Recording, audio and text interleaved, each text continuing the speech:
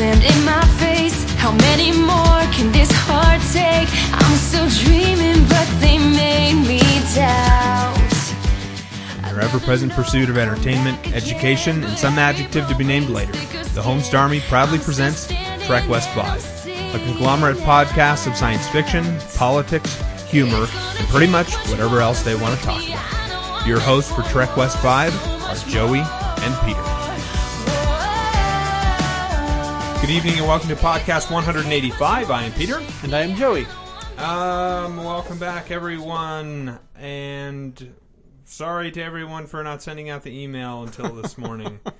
I was sure it just wasn't going to be sent. I thought you decided that you announced enough stuff in last week's podcast about what was coming. You felt you didn't need the email. Here's my I actually changed the episode names. I put the correct episode names into the email as opposed to the prior week.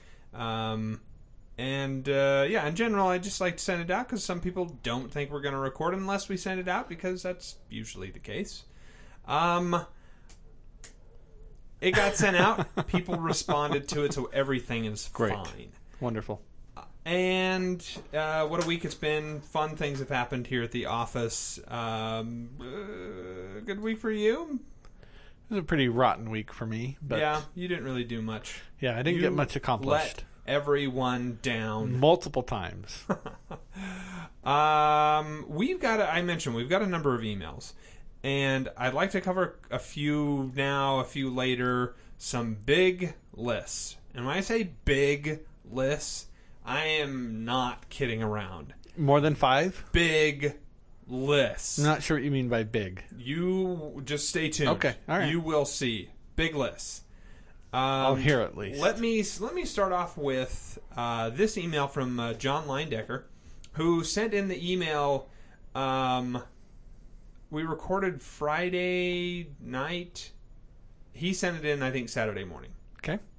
Anyway, he says, "Hi, Pete and Joey. I just started listening to podcast 183. I loved the story about Pete's chemistry class, but I have a question. Pete, since I assume that your parents diligently listened to the podcast, is your brother now grounded? Just wondering, John." Okay, there's a couple of problems with your reasoning. No, I think I go out of my way to tell my parents anything but this podcast. It's the last thing I want them listening to. Besides, they really wouldn't know how to do it anyway, because I've got this other religious podcast that they might actually enjoy. They didn't even listen to that. Okay. It's just that's too hard from a technology standpoint. Too much to ask. So that's okay. Totally okay with that. So no, they have not heard about this. So my brother is not grounded. But they gave him half the property, so we built a house back there. So all is forgiven. And even if they did find out, I'm pretty sure they wouldn't do anything about it. The statute of limitations on that kind of thing is probably expired. Probably. It's far worse things that he would and should get in trouble for. I'm no stool pigeon. Let's see here. I want to go to John. My friend John Madsen. Father of the podcast. He sent in a lengthy email. The subject of it is Little Mermaid controversy, etc. Controversy? Yeah, alternate pronunciation. Okay. If people can get away with saying across instead of across, then I think I can say controversy. Okay. I think I can get away with that.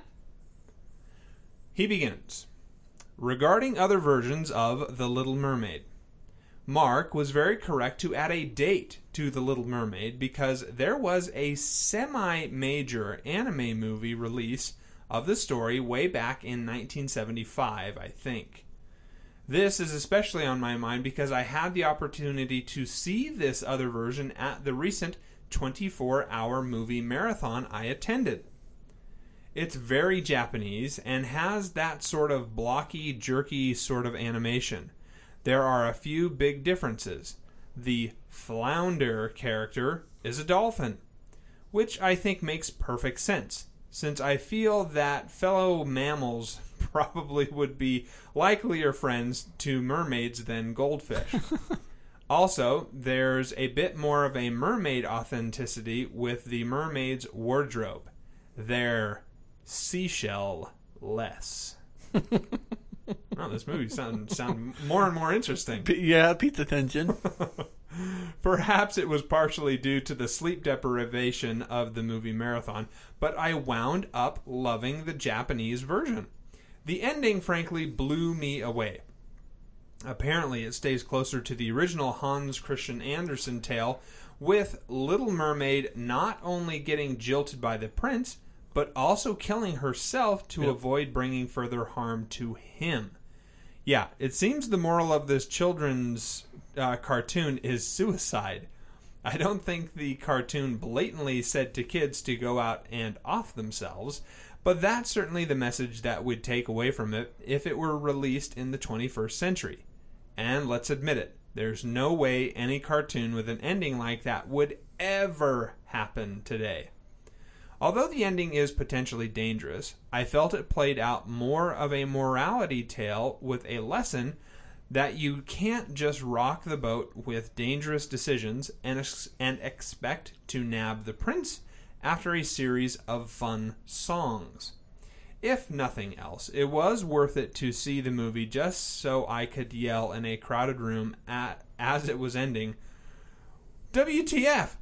Did that just happen? Did I just witness that happen? They showed this Sylvia Plath death fest to kids? Speaking of death, both of you were wrong not to see the original Transformers the movie. Like The Little Mermaid, death absolutely makes that film. Totally agree. I know what happens. Totally agree. I have no idea what happens. Yep. First of all, the television show was sort of okay. The Autobots and Decepticons would shoot each other, but then get repaired and continue to lob shots and quips at each other the following week. The movie dumped ice water over all of us kids by not only jumping ahead in time to the then far future of 2005, and also introducing several new characters. Yes, like G.I. Joe, Hasbro has a bunch of new toys to roll out. But also opening with a chilling scene that had Decepticons surprise attacking a group of Autobots and full-on executing them. Wow. Slow motion. No cutaways.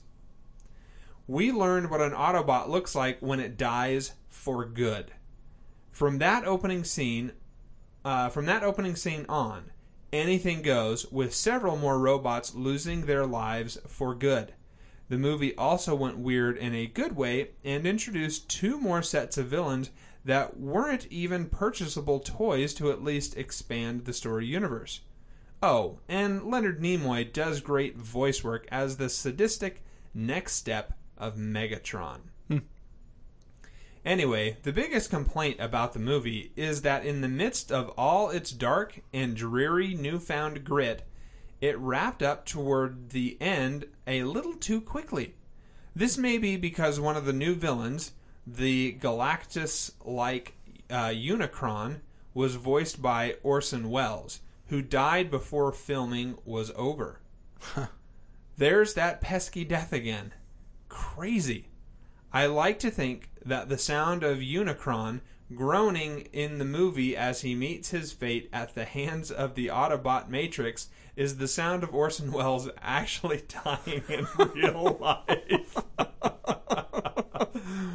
Anyway, I guess the point of my email this week is that death makes cartoons awesome. Okay. I have to agree. Look at the movies that we all espouse and say, oh my gosh, that's such a great movie. That's so fantastic. It's the dramas. It's the ones where, sadly, the hero, the character that we love, the protagonist? Procrastinator, he ends up dying. He doesn't make it through, and we're like, oh. So totally get that that would work in cartoons. Totally get that. So, John, great email. Yeah. Super glad that you took the time to write that up and send it in. I guess that movie marathon festival really kind of paid off. So certainly paid off for Trek West 5. I believe it paid off for him as well. Well, good. Let's see here. All right, gotta hold that for a little bit. All right, there's something I want to bring up. There's this new show, newish. It's officially in its season 1, or it was granted its own set of seasons.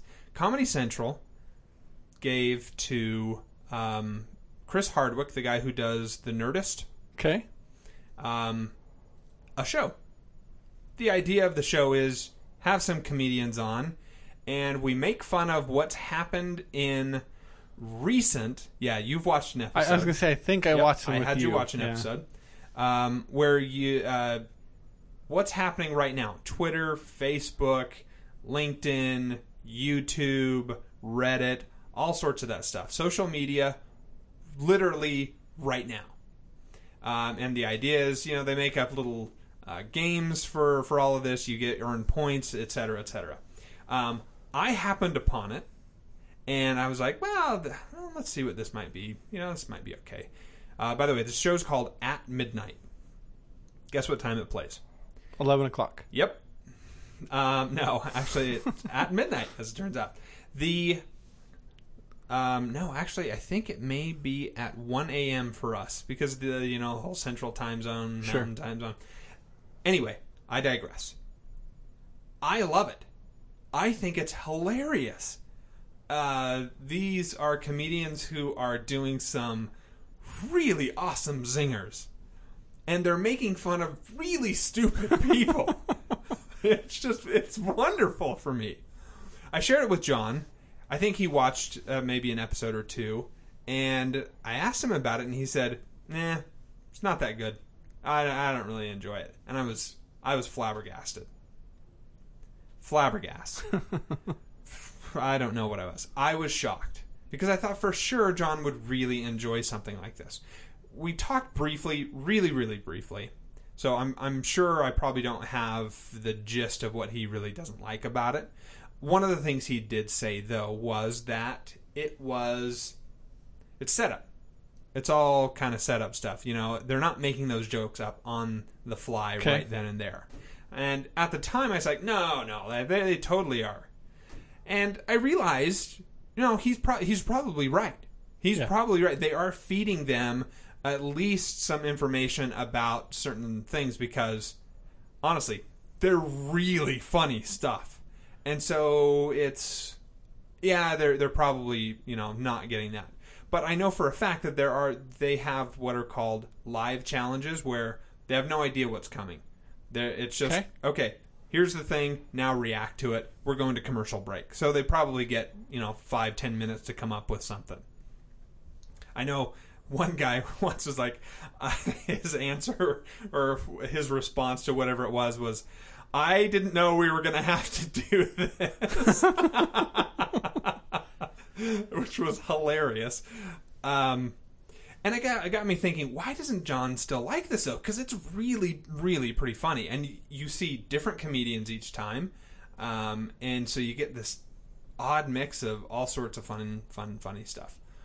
And it made me think, it's kind of like this day and age's Hollywood Squares, I think. Because you have a bunch of celebrities who are up in these squares, and there's this banter time that goes on, and everybody's coming out with these little zingers. They totally would have been fed that information. And oddly enough, I think I liked it back then. And I guess I kind of like this format too. So, caveat out there, it's played at midnight on Comedy Central, so some of the stuff that they come up with is a little blue. Yes, and disturbing sometimes, really disturbing. They bleep out the foul language, which I prefer. Love it. I think it's great. I remember thinking it had a lot in common in my mind with Whose Line Is It Anyway? Sure. Mm-hmm. I felt there was some similarity there. Yeah, I mean, because there's the prepared stuff that they're, okay, we're going to show you this picture. Be prepared to make jokes about, whoever this idiot is. But there are times when they are literally zinging off of each other, making stuff up, and it's like, wow, I really, really appreciate the type of humor that comes out of that stuff. Okay. So, John, my friend John Madsen, if you want to talk about this at some point, let me know, because I'm really a big fan of the show. I'm wondering if I captured accurately why you might not like it. So, yeah. Actually, you know what? I'm going to question you on this. Why don't you like this when you like Comedy Bang Bang? Because that show is awful. All right. I hope you all enjoyed that little conversation I just had with John there. I thought you were asking me for a second. I was like, I don't like Comedy Bang Bang. Why are you making such an accusation? Okay. Joey, anything from you?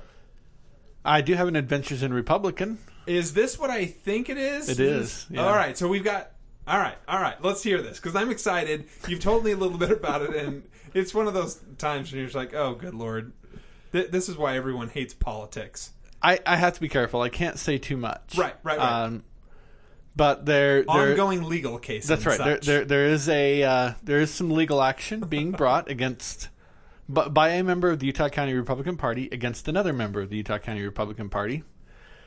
And it all bases around the movement of money through the Utah County Republican Party, which is fantastic because I don't know if our listeners remember, but I happen to be the treasurer, which means tomorrow morning I get to go give a deposition on the exact amounts and the how money came in, how money went out. I was notified earlier today to say, hey, we need you to come in, give a deposition. Are you available tomorrow morning? I said, yeah, I suppose. I'm certain this is going to hit the news, at least here in Utah.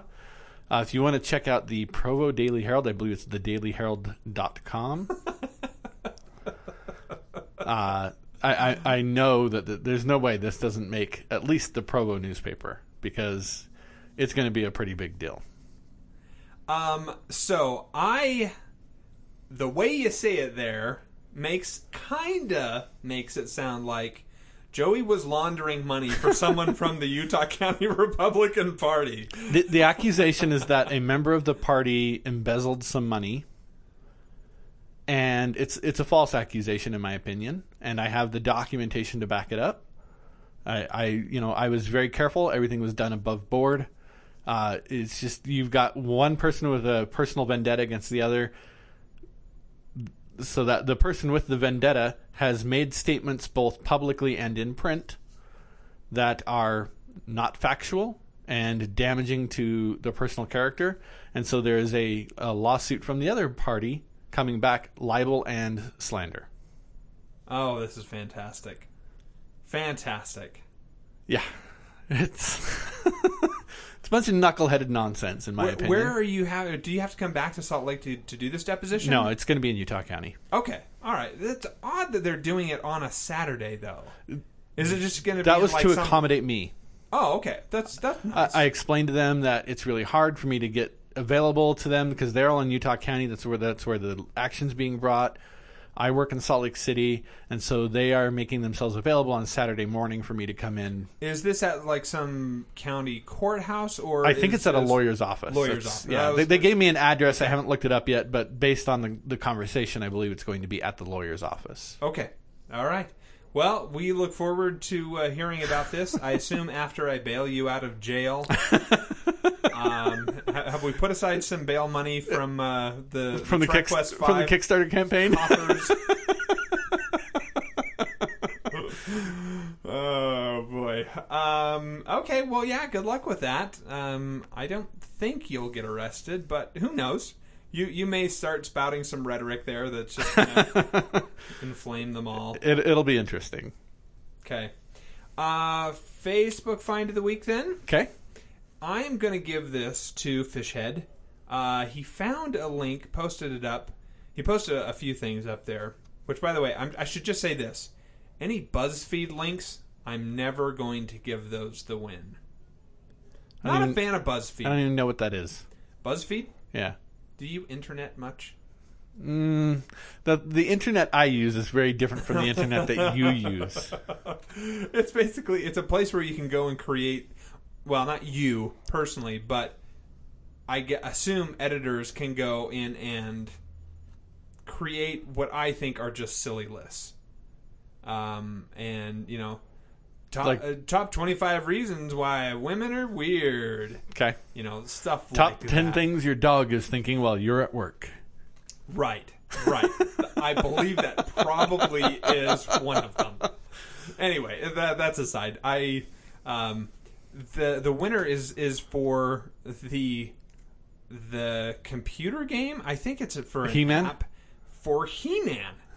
I love the idea of that. It didn't look like it was complete or finished. It looked like maybe there was more to come from it. But just the idea. So did you actually watch the video, the playthrough video? I didn't either. Not a lot of time.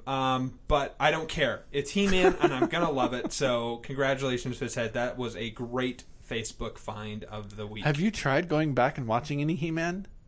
That show all has those not cartoons aged were well. awful. All of them are awful. I want to say He-Man is a special kind of awful. Except for Scooby-Doo. Scooby-Doo is wonderful. Okay, so congratulations, Fishhead. You will continue to not receive an award. Top 5. Okay. Now, we have our list to do, but I mentioned Big lists. big lists. Is that just they typed in a large font? No, that would have been almost preferable. Okay. I direct that mainly at Fishhead because let's just call it an exhaustive list. Okay. It's really fantastic. He spared no expenses. It's pretty awesome. But also JD. Oh, good to hear from JD again. Okay. So he says, and by the way, he sent this, I think, before he had a chance to listen to podcast 184. Okay. So anyway, he doesn't have this week's. Oh, he's list, got last which week's? is non-traditional Okay. animated films. Let me just start in with his email. Yes, I'm sending this in after 184, before 185, because. Fair enough. Maybe it's because I forgot, or maybe because I'm keeping you guys on your toes, or maybe because I have free will. Or a bit of all of the above. How are humans still the dominant species on this planet? That's a great list. I'd love to hear your top 5 reasons for that. Please send them in. Posable thumbs. So, he then starts into his list. Top 5 traditional hand-drawn animated movies. Number 6, I'll just ignore that top 5 there. Number 6, Disney's Sleeping Beauty. Number 5, How the Grinch Stole Christmas. Number 4, Disney's Tarzan. Number 3, G.I. Joe the Movie. Number 2, Justice League Crisis on Two Earths. Interesting. Number 1, Disney's Aladdin. Okay. Backtracking a bit on past Trek Quest V lists. Oh, okay. Top 5 favorite holidays. Number 5. I don't remember if anyone did this. Captain Picard Day. Did somebody have that on their list? That's awesome. No, maybe Brainy did, because he did top 5 alien holidays, didn't he? Maybe that was on his list. Who knows? Number 4, Veterans Day. Number 3, Halloween. Number 2, Christmas. And number 1, Peter Nash Day. Woo! I've created a monster. Top 5 favorite ice cream flavors. Number 5, Moose Tracks. Number 4, Caramel Swirl. Number 3, Neapolitan. Number 2, French Vanilla. Number 1, any peanut butter. I don't think I've ever had peanut butter ice cream. I'm assuming he means anything that has peanut butter in it. Okay. I assume. Like a swirl of peanut butter I kind of don't thing? know. Maybe. I've seen ice cream with peanut butter in it, so maybe it exists in other forms. Top 5 favorite Marvel mutants. Number 5, Rain Wolfsbane Sinclair. Number 4, Jonathan Chamber Starsmore. I don't know that one. Chamber? Yeah. I think that's X-Force, if I can remember my X series correctly. Number 3, Clarice Blink Ferguson. Well, that one's kind of a new one to me as well. Number 2, Remy Gambit LeBeau. Number 1, Nathan Cable Dayspring Summers. Top 5 sports to watch/play. Number 5, cricket. Snort. I don't know. Is he serious with that or not? I don't know. All I know, the only thing I know about cricket is that Douglas Adams thinks it's like the worst thing ever. That's the extent of my knowledge of the game of cricket. He started out the Hitchhiker's Guide with there's a cricket game at some point, wasn't there? Yeah, and it was like it turns out that cricket is actually the reenactment of a horrible intergalactic slaughter. All right, continuing on. Number 4, air hockey. Number 3, mini golf. Number 2, mini golf. Number 1, mini golf. You should try more sports. maybe Just take a break from mini golf. I think you'll find some time. The way you're going to hunch over there, it's not good for your back. So what's next for Track Quest V after BSG? Has it been discussed or even decided on yet? I'm not going to get my hopes up again for Sports Night. You two have dashed that hope too many times now. Have any other listeners made suggestions? What about suggestions by John Madsen in his Ringo Starr worn jacket? Those, by the way, those were all good suggestions. We liked all of those. How come Bob, Jim, M, Flamingo, et al. Don't write in anymore? Oh, I miss their input on everything. JD. Yeah, I think the Bobs they're probably just not following along with this. I think they enjoyed BSG. I don't think it was a big deal for them. Jim, I think, has moved on. Literally, yeah. I don't think he even listens anymore. M actually does write in. Yep. We've got an email from him today. I find it to be ironic that JD, of all people, is complaining about how often M writes in. And Flamingo, yeah, I don't know what's happened to her. I think we lost her back when we finished West Wing. She died. She's dead. Thank you, Kim. Okay, so that's the end of JD's email. JD, thank you very much. It is awesome that you spent that time putting together all of those back lists and good thoughts from all of them. Let's see here. That was there, so we should go to... Yeah, let's hit listener M. Okay. He says, "Hey, Sir Pete and Sir Joey. I've been knighted. Maybe you need another intern to be in charge of sending out the emails every week." That was harsh. That was mean. I think it sounds called for to me. I already apologized for that. Let's just move on. It would be nice to have a little more warning to get more responses. But hey, we're all busy in our lives, so not a big deal. On another topic, I enjoyed listening to JR watches Star Trek for the first time do their live stream.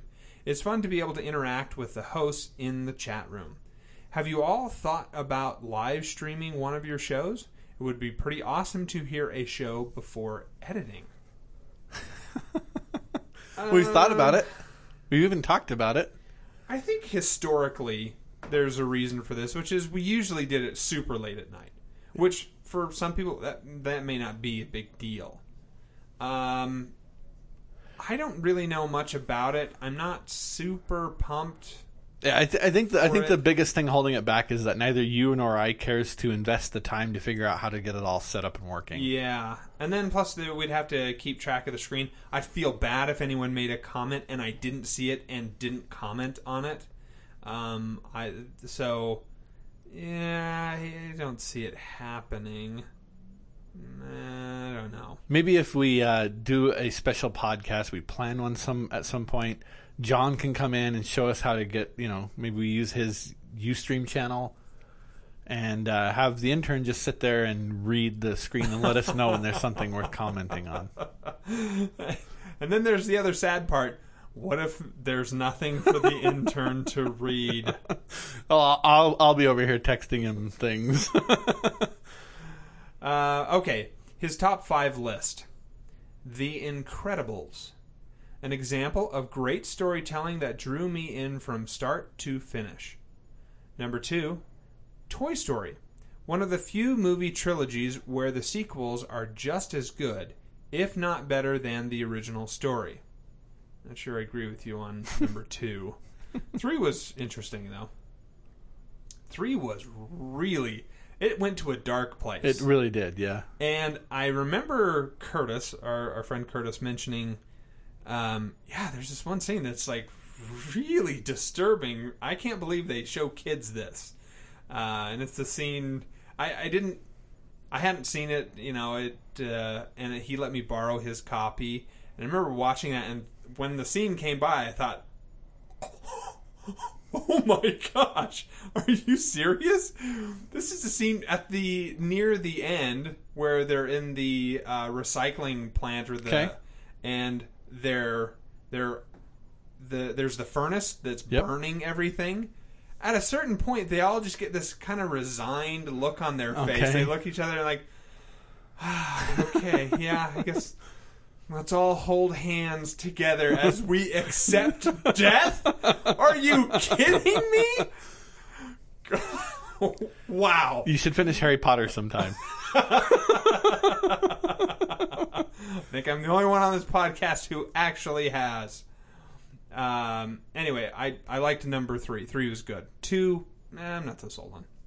Number 3, Finding Nemo. A great tale about the need for parents to let their children have an adventure. Couldn't disagree with you more on this. Finding Nemo was terrible. It was awful.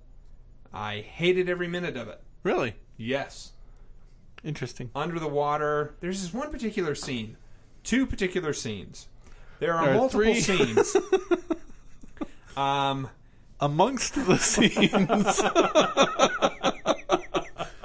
I remember it was a movie I went to, and there was this girl that I liked that was there. So it ended up being kind of a group thing. Wanted to sit next to her, didn't get to be able to sit next to her. This other dude did. I don't think you should take that out on Pixar. Back to the movie. There was this scene where the U-boat, the submarine, starts to tip over. Okay. And there's this massive chasm below. You can't see into it. It's so big and so dark. And that scene, like, I get really, really nervous about that. Okay. And then the other scene, the worst of them all, was we see the top of the water. This is near the shore. This is in the, not the ferry, wherever they park boats. Marina. Sure, marina. That's good. There, you can see this ship, and it's bobbing. And it's, it's on the water, and I thought I was literally trapped under the water and could not get above. I gasped for air. Interesting. I hate the ocean, hate the idea of being stuck out in the middle of this water because I'm not a great swimmer, and if there's one thing in this world that we do not control, it is the oceans, and scares me to death. And the robots. No, I'm good with robots. Robots die with guns eventually. Number 4, Monsters Inc. / Monsters University. Didn't see the universities one. Did you? It was okay. It was cute. Okay. Number 5. Wasn't a huge fan of Monsters, Inc., by the way. It was okay. I liked Monsters, Inc. a lot more because of the relationship between Sully, the big blue monster, and the little girl. My daughter calls me Kitty, in reference to that movie. Right. I think I have roughly the same build as Sully. Yeah, roughly the same amount of hair as well. Number 5, A Bug's Life. A great retelling of Aesop's fable, The Ant and the Grasshopper. Someone was telling me the other day, our boss, Reed, he was saying, A Bug's Life is really actually a retelling of Seven Samurai. Oh, I can see that. Yeah. Interesting. Well, it's true. The Ant and the Grasshopper is an Aesop's fable thing.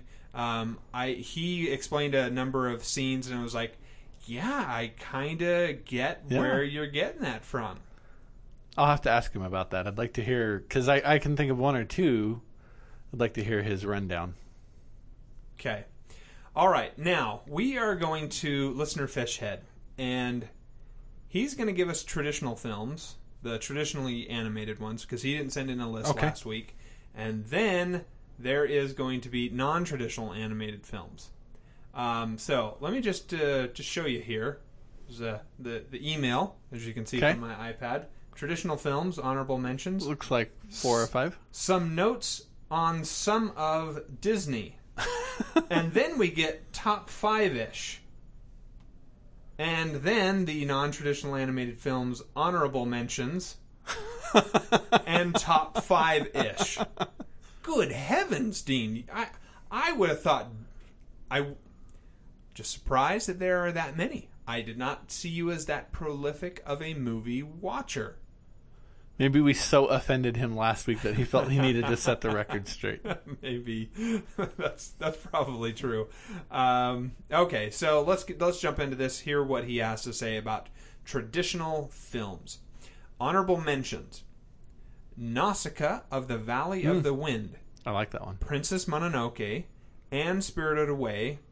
All from Hayao Miyazaki. Visually stunning, but stories don't resonate with me. The Secret of Nim. If they had stuck closer to the book... were you telling us a little bit about why they didn't stick as close to the book? I could talk about that. Did I? Have I told I think you might. It may have just been you and I. Maybe. I'm not sure I ever said that on the air. The Land Before Time. Simple, but a great story.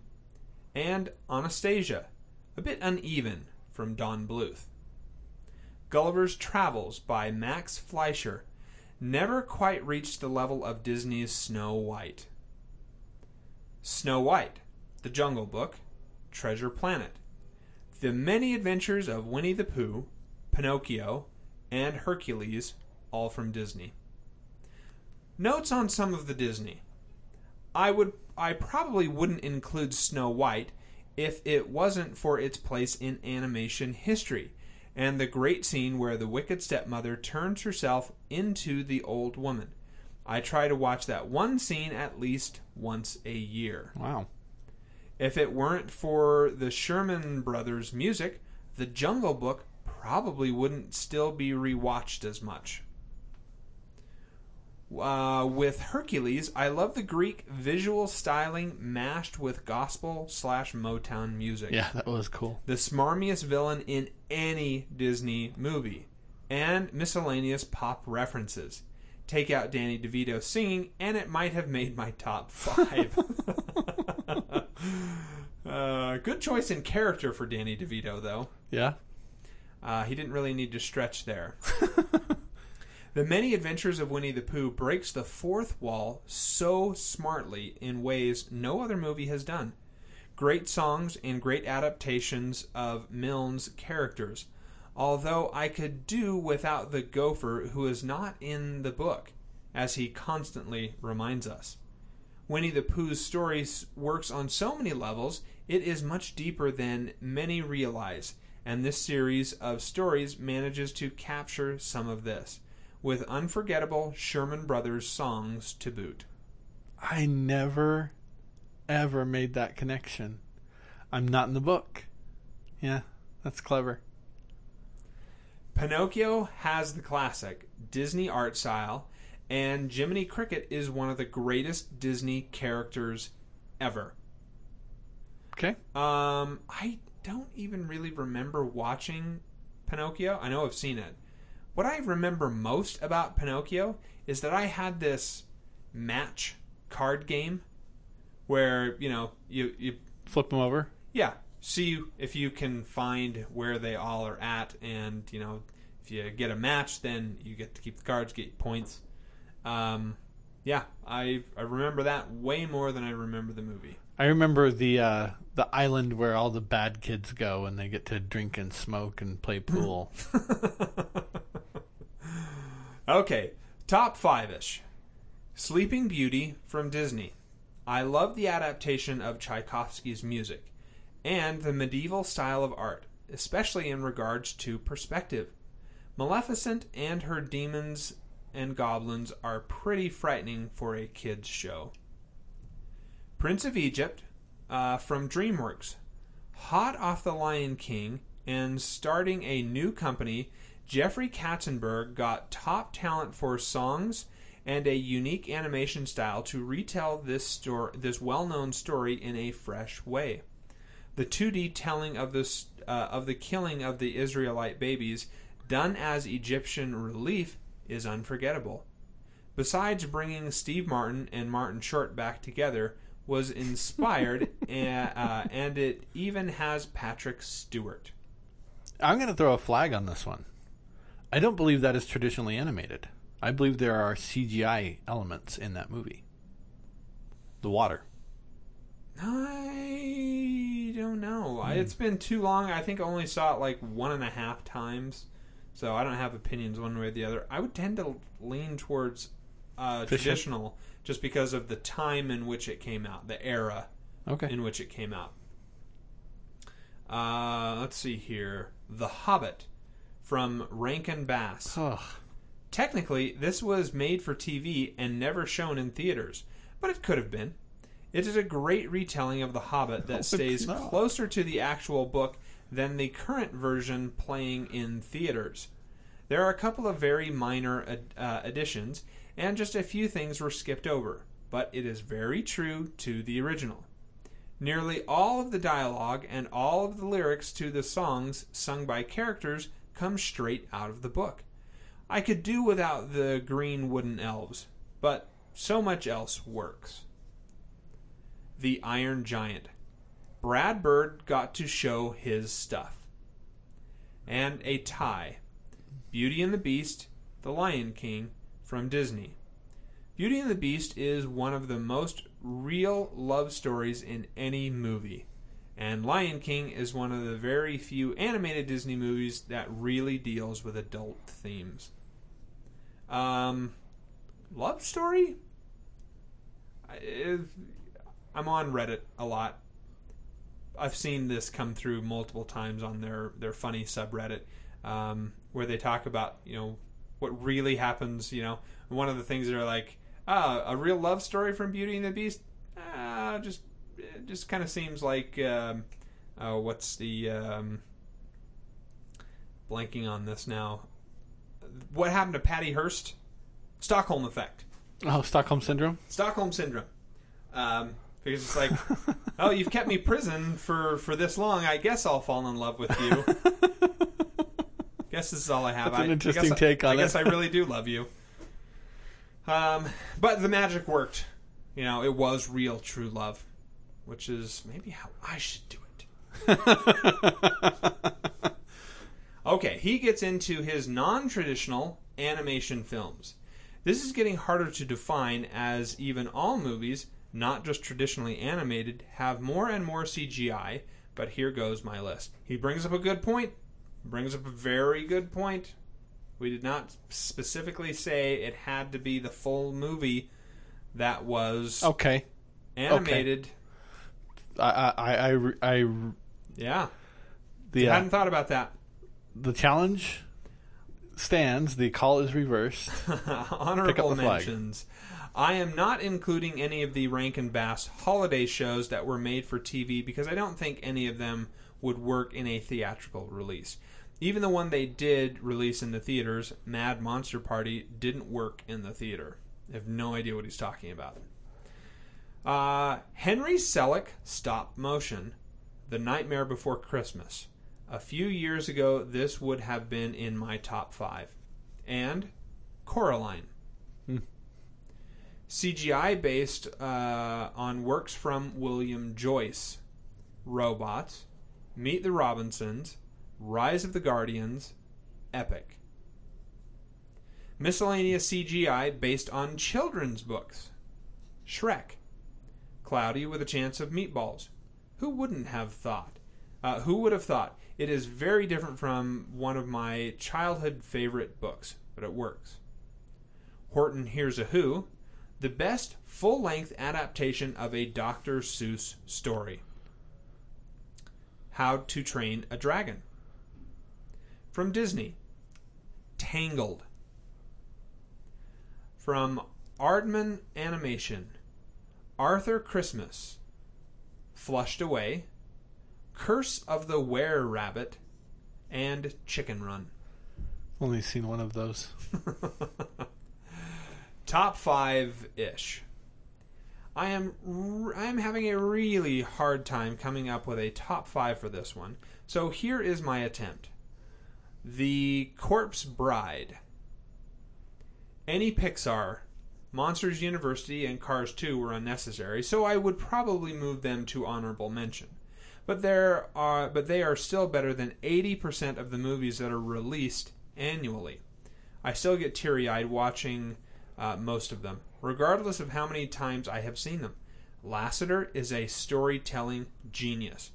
If I had to choose 4 to round out my top 5, today they would be Brave, Monsters, Inc., Up, hands down one of the best love stories ever told in the first 10 minutes, and The Incredibles. Who would have thought that an animated superhero's 60s secret agent story could capture the essence of marriage and family? So, good list, Dean. Thank you very much for taking the time to write all of that up, because that was a lot to write up. So that was pretty cool. Joey, what? Nothing from Brainy? No, he doesn't have a list. Okay. He's got Brainy's Nook of Darkness, but no list. Okay, for honorable mention, I'm going to give a nod to Frozen. As I mentioned when I covered this in Joey's Culture Corner, really enjoyed this movie.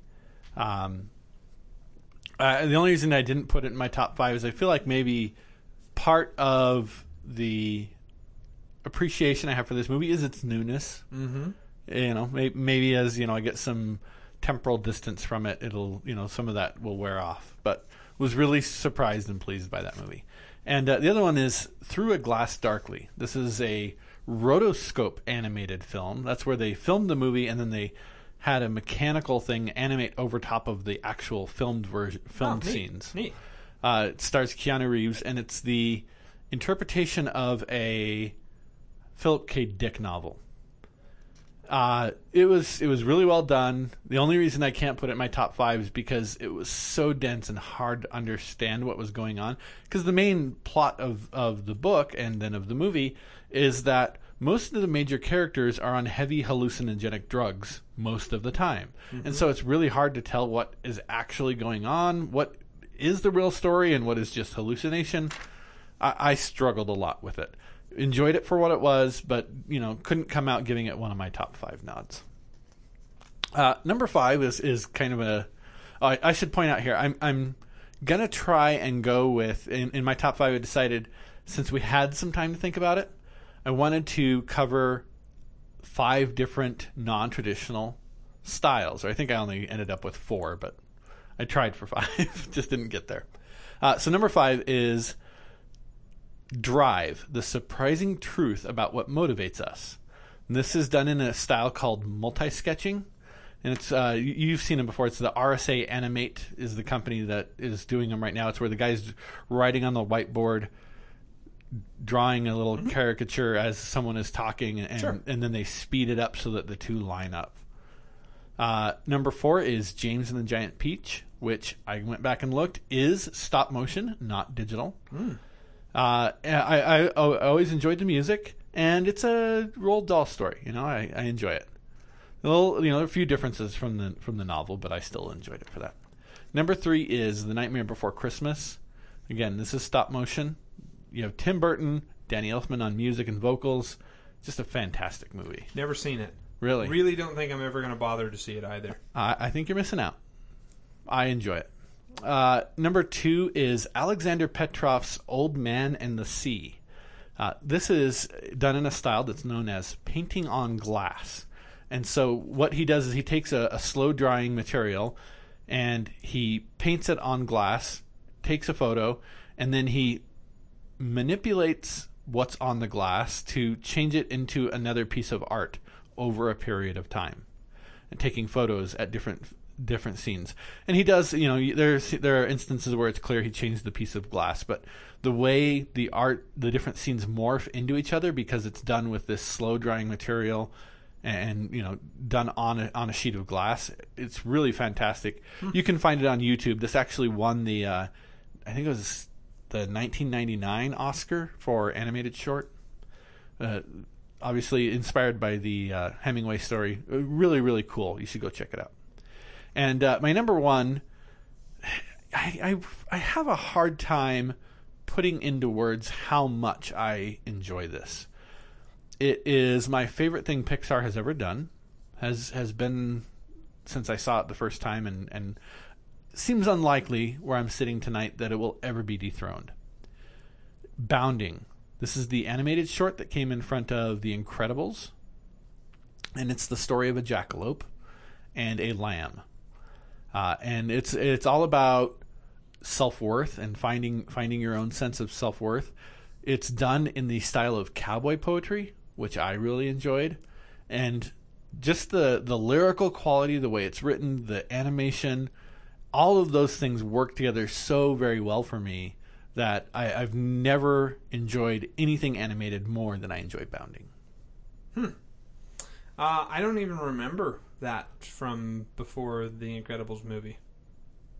I can't even think of looking back. I'll show it to you. It's good. What it is. No, you don't need to. Honorable mention: Rudolph the Red-Nosed Reindeer. Okay. Because that's one of the ones I could remember that wasn't Pixar. Which, by the way, I was almost ended up making a joke about how this was top 5 non-traditional animated movies. Also, top 5 Pixar movies, since really they're the top ones that are out there. The other honorable mention is Brave, because it's about Scottish people. Okay. Really made me feel again on the inside. It's a good story, though, and it was funny. So, top 5. Number 5 goes to WALL-E, because they managed to tell a cute, fun story. Plus, they had Fred. He's the only real human that we see in this movie. He's the pilot, or maybe no, he was the president. We see a lot of real humans in this movie. No. Yeah? When he gets to the ship, there's a whole ship full of humans that are fat, overweight slobs, and those zipping are around on couches. Real? Those are actual real people, like you and I are actual real people? Well, then you can still say we see a lot of real people because he watches Hello Dolly. He watches the movie Hello Dolly. Well, I'm not counting that. Okay. Because those weren't the characters who were acting in the movie. This guy at the very beginning, the planet is falling apart. He's like coming up with, okay, well, this is here's what's happening. We all need to get on board this ship now. That actor, his name is Fred something. I can't remember. Willard. It might be. I don't know. I just Probably made that up, not. I think. He's the guy you saw Dog Show. Yeah. He's in that movie. He's in those series of movies that are like that. Yep. We'll have to look it up. It's not Fred McMurray, though. Just in case anybody's wondering. Not that guy. Number 4, How to Train a Dragon.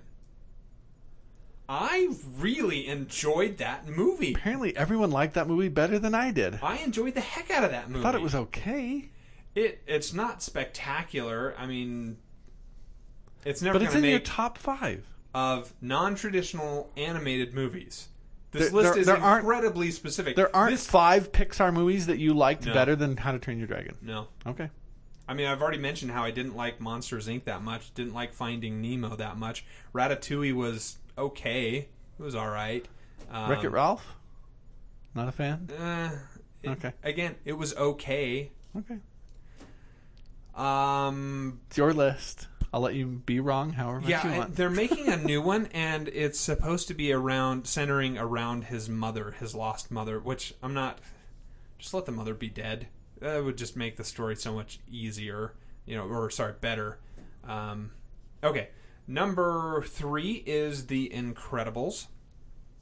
That's a super fun movie. Yeah, it is a good one. I'm surprised that they really haven't done an A sequel? Incredibles 2. And I don't know if there's one in production. I don't really follow movies that closely, but it just seems like that would be such a home run for them to do that again. They would make buckets of money. I hope they do it and do it as a Teen Titans kind of thing where it's the kids going out. It's like the next generation. It could be the kids are kind of grown up a little bit more. Angsty teenagers who doesn't love to watch that. Anyway, with superpowers. I don't want to disparage it. It's a great movie, all about family coming together, and it's good. I like it. Number 2, Despicable Me. Yeah. Steve Carell voices Gru, who is this evil mastermind who does all of these horrible criminal acts. And I can't remember. It's been too long. I watched it with my niece, one of my nieces, and it was just one of those times. It was just she and I, and so it was just a pleasant experience. Sure, yeah. To be with her. So it's probably more the experience of watching it with her than the movie itself. But the movie itself is still really pretty good. It tugs on the heartstrings in a couple of places too. Number 1 absolutely has to go to Toy Story. One of the premier stories. The animation is great. All of the callbacks to our kids' history of toys that we've seen. It's just a sincere home run. Toy Story would make be in the top lists of general movies. If I did put a top 25 or top 50, something that potentially could easily make it in there. Interesting. Okay. Because of how good it is. So everybody, thank you very much for sending in your lists. We have not chosen the next week's list, unless you got something off the top of your head. Didn't JD send in a suggestion? What was that? I don't think he did. I can check here really quick. It feels like he might have, but I don't know. Okay, JD, keep you on your toes. No. Top 5. No, I'm not seeing anything. Okay, then I have one off the top of my head. Top 5 dramatic male roles in film.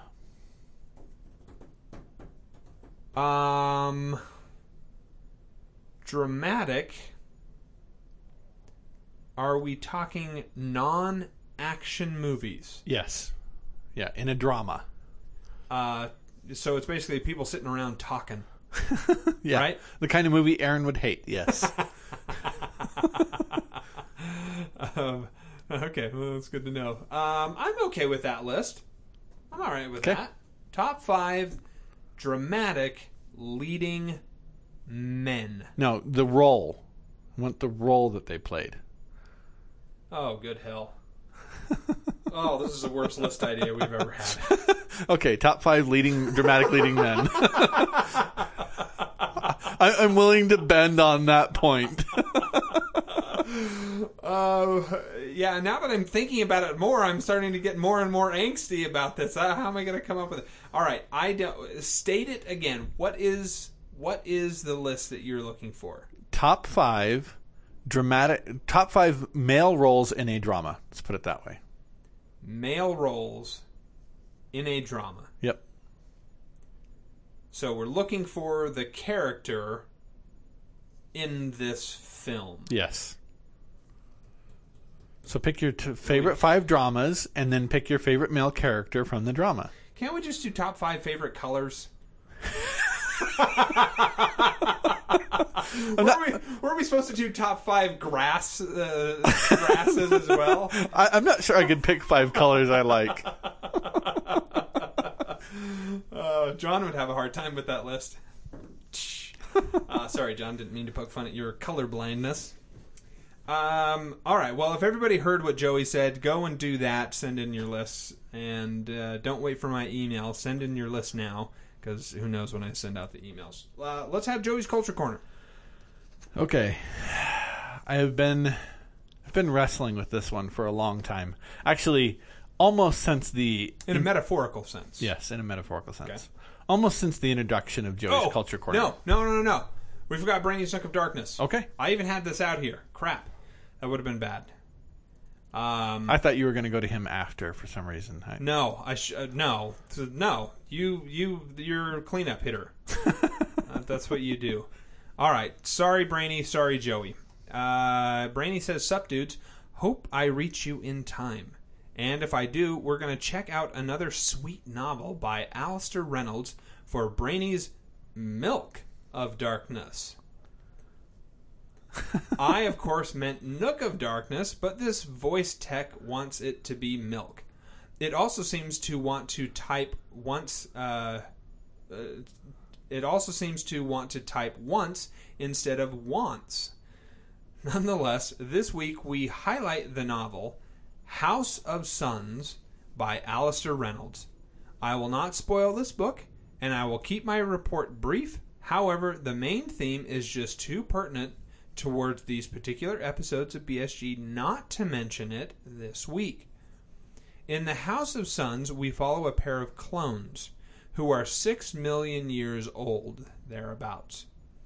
They are 2 of 1,000 clones sent out with the objective to explore the galaxy.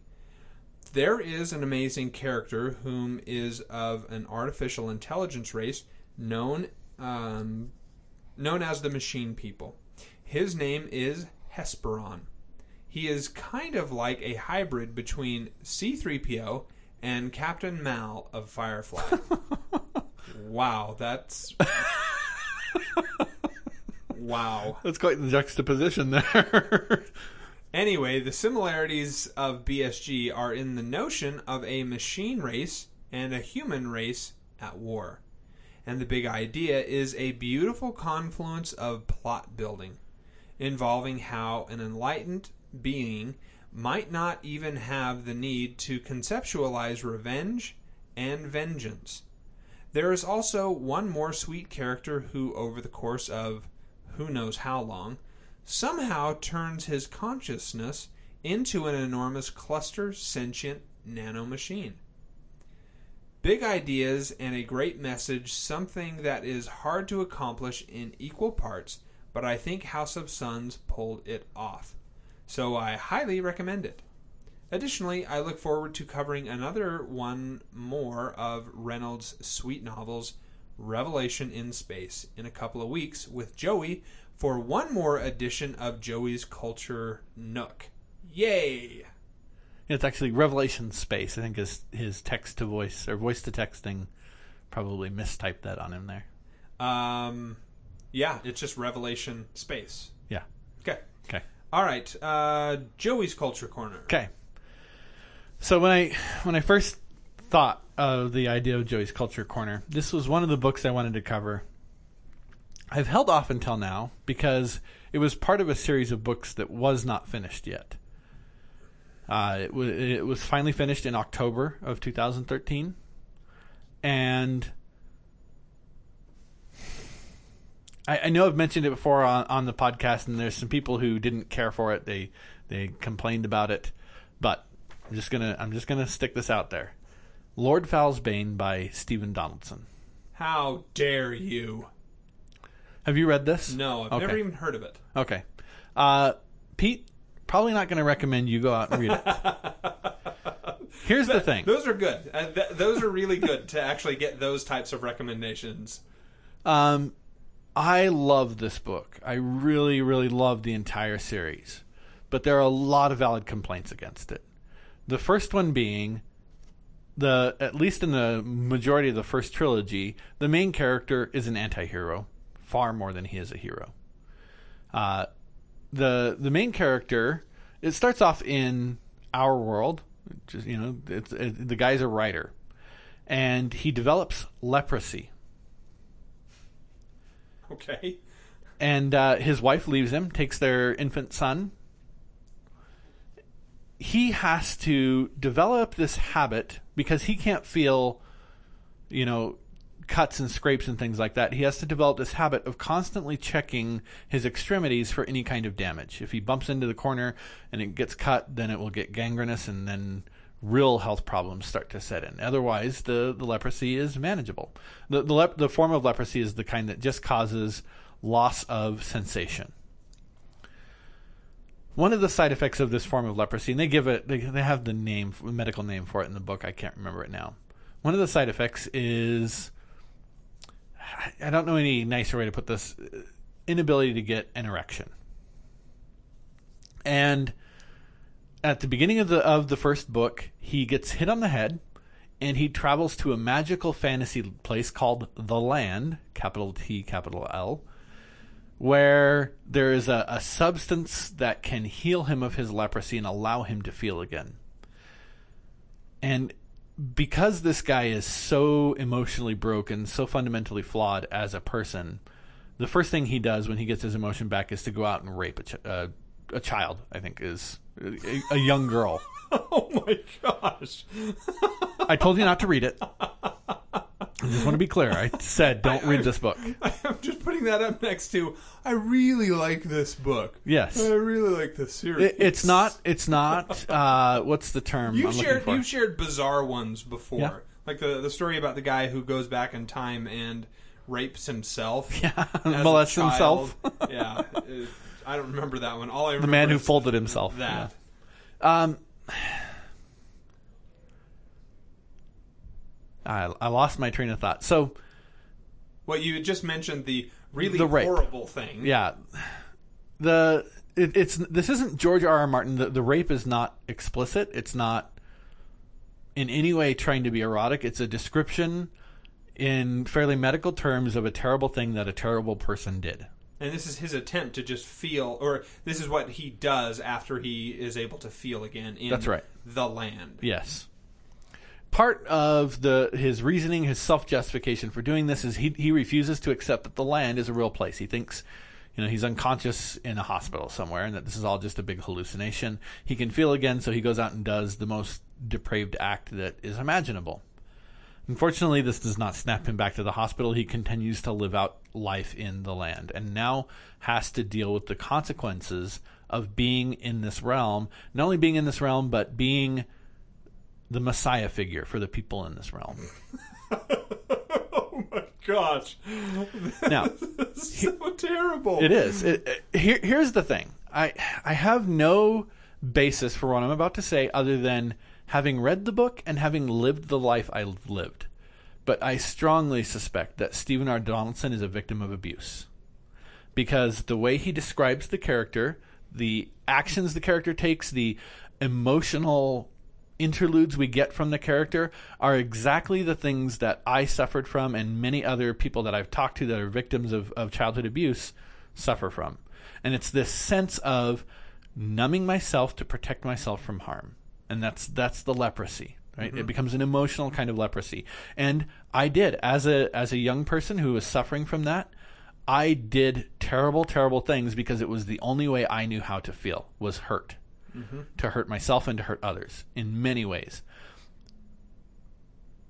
So for me, this is an incredibly cathartic experience reading this series.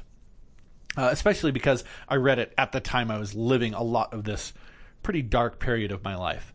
And to see this character come through these events and go, you know what? Obviously, I'm not the only one who feels this way. There's someone else out there who understands, who gets what I'm going through. That made it a little bit more tolerable for me. Again, I held off because I wanted to see where the series ends. And I am going to go ahead and say, I don't think everyone will agree with me, but I'm going to go ahead and say at the conclusion of the 10th novel in the series, the character is redeemed. He repents and he is redeemed of this mistake that he made. It's not an easy road. Now, some other complaints that people will file, because there may be people who hear that and go, well, you know what? I slogged through George R.R. Martin's stuff. Certainly I can read a book with only one incident of rape in it. Other complaints against Donaldson, he tends to overwrite. He really likes he likes vocabulary a lot. I often have to grab my dictionary when I'm reading through a Stephen R. Donaldson book, and I feel like I have a pretty expansive vocabulary. I want to say it was O. Henry who made some comment at one point about never use a big word where a small word would do. And Donaldson seems to feel the opposite. Use the biggest, most complex word for the thought that I can find, out there in my vocabulary. And he's kind of, I would compare him in some ways to Robert Jordan, where, he likes to take these interludes, he likes to take these paths away from the main story because he is trying to build a mental image, an emotional state. He's trying to get you in a particular point where he can poke and manipulate where you are. Mm-hmm. That's not for everyone. Not everyone's going to like it. And again, they will never let you forget throughout the whole course of the series. They're never going to let you forget that this character raped someone. It comes up over and over again. It doesn't happen again, but the consequences of that rape ripple through all 10 novels, all the way down to the last minute. How does that not get old? Or is that the point you're making? It does get old. I think for some people that they probably will. Like, I know Curtis's wife, Annie, stopped reading the book because she couldn't stand the fact that even though it was only the one event, they're constantly referring back to it as, whether it's the main character referring back to it as, well, that's just my proof that there's no God and there's no one watching out for anyone. Either this is all fake, I'm imagining all this, or I'm here really and things are just terrible and that's the way it is, kind of thing.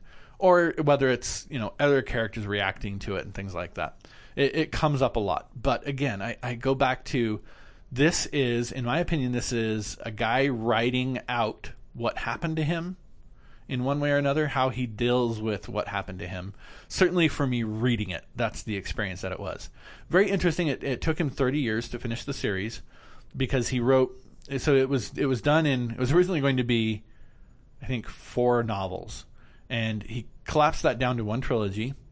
And then he has a second trilogy. And then the final trilogy ended up being 4 books. So So he's got Jordan syndrome. Yeah, he does. To speak. He does, and in a lot of aspects. I think a lot of people would see similarities there. But he when he finished the second trilogy, he thought, his quote is, "I didn't feel I was a good enough writer to finish the story at that point." So he takes like a 20-year break from the series. Well, there wasn't even any indication that I had for that period. I read these when I first read the first book. I think when I was 12 or 13 years old. And I zipped through them real fast because they were written in the late 70s, early 80s. So they were all written before I came across them. Zipped through them real fast. Had no idea that there was any more story to be told until I think it was 2003 when he published the first book in the last Chronicles of Thomas Covenant the Unbeliever, which is the name of the series is the first Chronicles of Thomas Covenant the Unbeliever, the second Chronicles, and then the final Chronicles. Anyway, like I said, this book is definitely not for everybody. There's a lot of things not to like about it.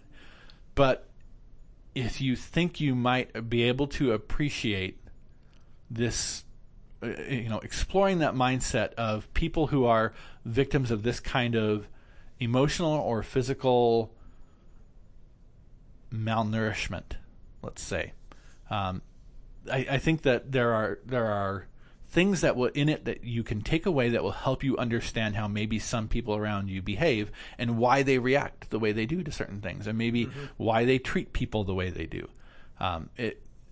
I give it a thumbs up, but with the caveat that it's not for everyone. Be careful reading it because it's pretty dark stuff. As a whole, the series, it's really dark. There's a lot of bad stuff that happens to a lot of people. not a lot of rape, but I mean a lot of emotional abuse and codependency and things like that. That, you know, it's just kind of he's very he spends most of the first 9 books showing the dark side of humanity and the dark side of who the main character is, then to try and redeem him in the last book. I felt it was successful. So what was the name of the author again? Stephen R. Donaldson. And the first book in the First Chronicles of Thomas Covenant the Unbeliever is called Lord Foul's Bane. Moving on to episodes, we are going to cover episodes 15 through 16 of Battlestar Galactica Season 4. And we'll start with episode 15, No Exit. Joey was totally right. Sam starts to swim in the same stream as the hybrids. Oh, and there's an Ellen alive out there somewhere, apparently.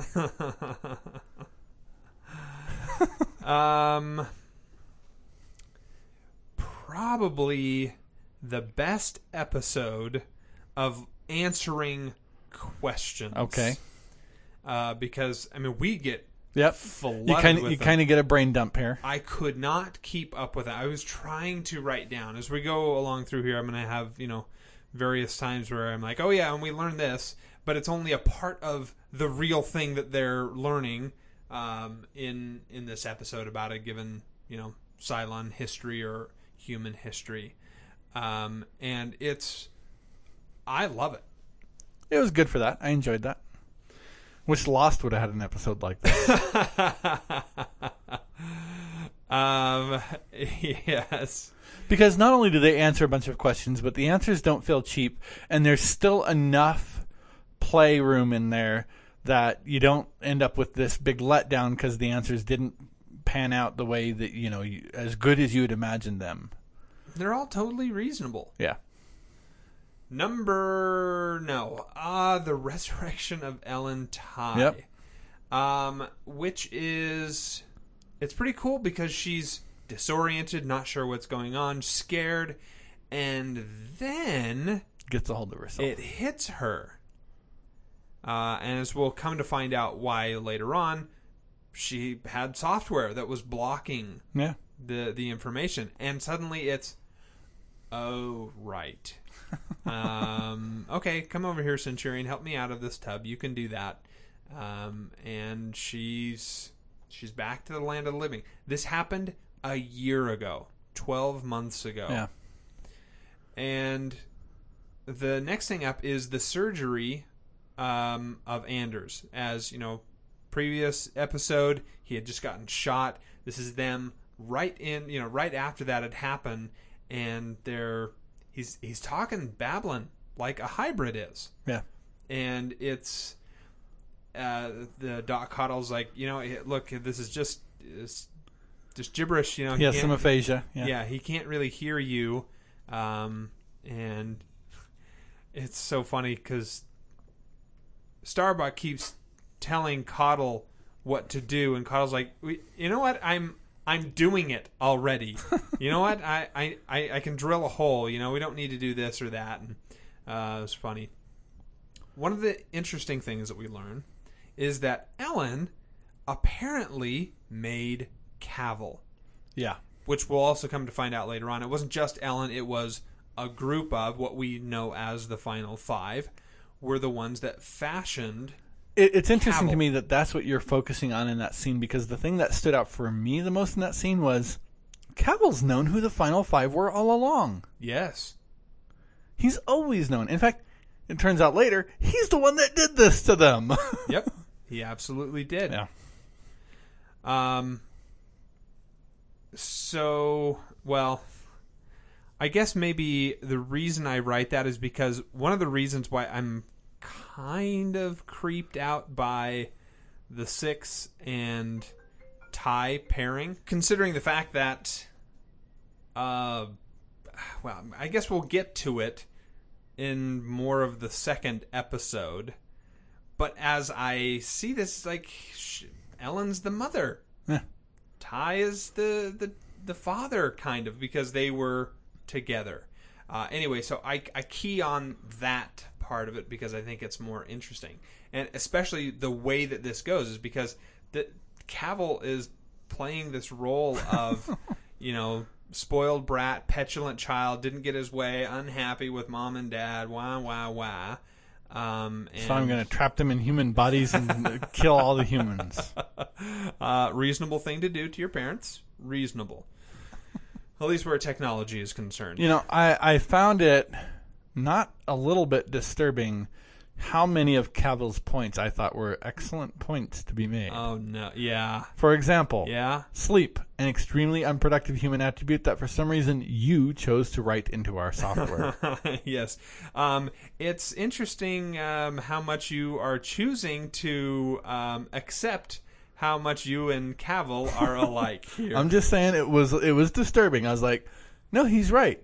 Why should I have these fleshy orbs instead of some great piece of machinery that could, see the entire EM spectrum? He's talking about the supernova. He's like, Yeah. hey, have you ever seen a sun supernova? No, I have. And I had to do it with these horrible, squishy, eyes that you gave us. And he said, I want to be able to smell dark matter. And I want to be able to hear X-rays. Which is just like, that's cool. Yeah. That is totally turning our senses on its head, because as a machine, he'd be able to sense things better and see it in what he thinks is a much better way. And it's some pretty cool writing. Yeah. To have someone. He do makes this. some compelling arguments. We should all be machines. Well, some of you already are. Speaking of machines, I remember back in, I guess what you would call junior high. I was in 8th grade. They were in 7th grade. The teacher was pregnant, went on maternity leave. They had this extended substitute teacher. Those 7th graders were awful to her. They were terrible jerks. And she didn't help herself, the substitute teacher. Okay. Did not help herself at all. She was very, I don't want to say wooden, but it just didn't Stiff. seem like she had very much emotion Okay. to her. And there was one day where I heard the joke that they played on her, which was, hey, would you like a drink? And then their offer was motor oil. Because she was a robot. Okay. I was like, you little... I'm only a year older than these kids, and I'm, Sure. I'm sounding like, you kids, you be nice to that lady. But that's an awful thing to say to someone. Yeah, they were awful. But as far as robots go, apparently in the 8th grade, I knew a woman who was close to it, or at least Could pass for one. what 7th graders thought of her. So Tyrell gets his job back in a kind of nice scene. It's nice to see Tyrell get a little bit of, hey, yeah, fine. Yeah, that's right. Accept me. I've got a place to be now. I've got a home, got a place. All right, I'm here. There's a great line in that scene from Adama where he's talking to the ship, I think, and he says, "We poisoned you." Like, he's talking about how he in his mind, the acts that he's done to keep humanity alive have kind of become conflated with the destruction of the ship. So the destruction of the human race and the destruction of Galactica are kind of, story-wise, they're parallels for him. It was sort of interesting. I don't remember if it was this episode or it has to be this episode. They talk about, Tyrell basically points out, yeah, there's these flaws all over the ship. Microfractures. And there is, they cut corners, places where it should be thicker metal, it's not, it's really, just poorly done. And Adama is just aghast. They cut corners? They didn't do the job right? On the Battlestar? And I was just thinking, boy, he lived in a different kind of world where he assumed that there's a level of naivety there that's kind of surprising for someone his age. Indeed. So we skip over to Anders, who comes out of surgery. He's awake, and he is remembering Yeah. everything now. And I think someone had pointed, in the episode, someone had pointed out how Anders, I don't have the answers to everything here. Oops. Yes, you do. Just took a bullet to the brain to find them. All right, so let's see my notes here. I've got sleep is unproductive process. Joey is a Cylon. Yep, that was the note I took. Interesting. This is Cavill and Ellen back and forth. She is talking about how Cavill hates the humans. Just can't let go of this. Yeah. How much he hates them. And then Ellen kind of throws it back in his face, yet you choose one of the things that makes humans, the things that we despise about revenge them, and murder and hatred. And why is it that you focus on those things? And by the end of this episode, I'm just going to skip ahead here, I really think that Cavill was a mistake in what they made. And they should have boxed him. Should have started over. Just get rid of that whole line, because he doesn't seem redeemable. It doesn't seem like there's something to come back from. Okay. One of the bombshells, not bombshells, information pieces. The research facility that they had, the Cylons had, were researching. The organic technology, that research factory that we saw, we now come to find out where that came from. Right. It was from Kobol, and the Cylons, we learn, can have their own children. Or at least that's what was going on Earth, which is why they did not need resurrection. Right. And as a result, the technology fell away, and these 5 people rediscovered it. Yes. Let's see. We got the scene with Rosalind in the quorum room after the bodies have been taken away, but it's a mess. All of the bullet holes and finally, someone has the right idea, which is, we're no longer from planets; we're from ships now. Right, and that comes from Lee. Yeah, unfortunately. But we have a good conversation where Rosalind tells him, you're going to be the guy, basically. You're the one who's in charge. I'm of the fleet. abdicating. I'm stepping down. And it's clear. It's kind of the right thing here, because she just physically does not have the ability to do it. And he seems like he is a legitimately good leader to take the people. And she said, just remember that you should do the smart thing and not the right thing, which is a fault that she lays at Lee. Because all throughout the series, we've seen Lee do the right thing. There was a lot of trouble that really kind of came from that. And I wonder, she brings a valid point, do the smart thing, not the right thing. At least in the world of politics, that seems like the right thing is to do the smart thing. Does that make sense? I see your point. I don't know that I agree with that. I kind of, I hate to say this, I kind of look up to some of the decisions that Lee made. He took a stand. Okay. He said, you know what, whatever this thing is, this is what I'm being asked to do, or what's happening, that's the wrong thing. What I think, that seems like the right thing. And I think what maybe we could replace right thing with, that's the moral thing.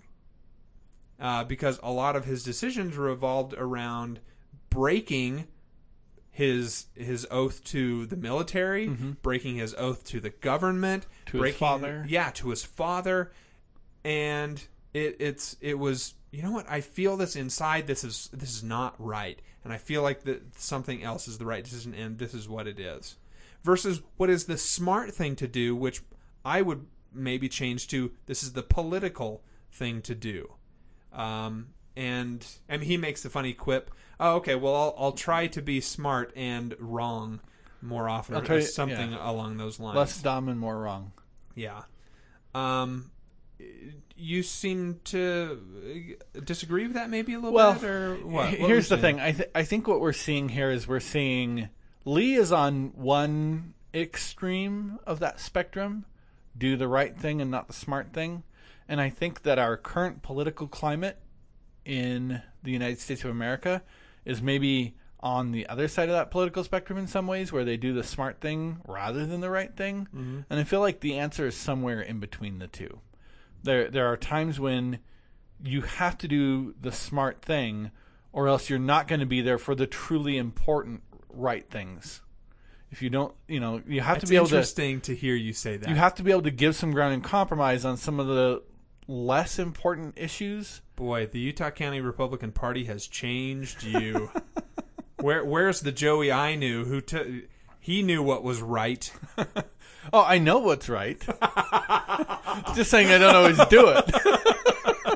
Well, but that's really out of laziness, right? It seems to me that the easy answer is you do the right thing. Let me change that. It's not the easy thing. It's oftentimes the hard thing to do the right thing. But it can be boiled down that simply. Yes.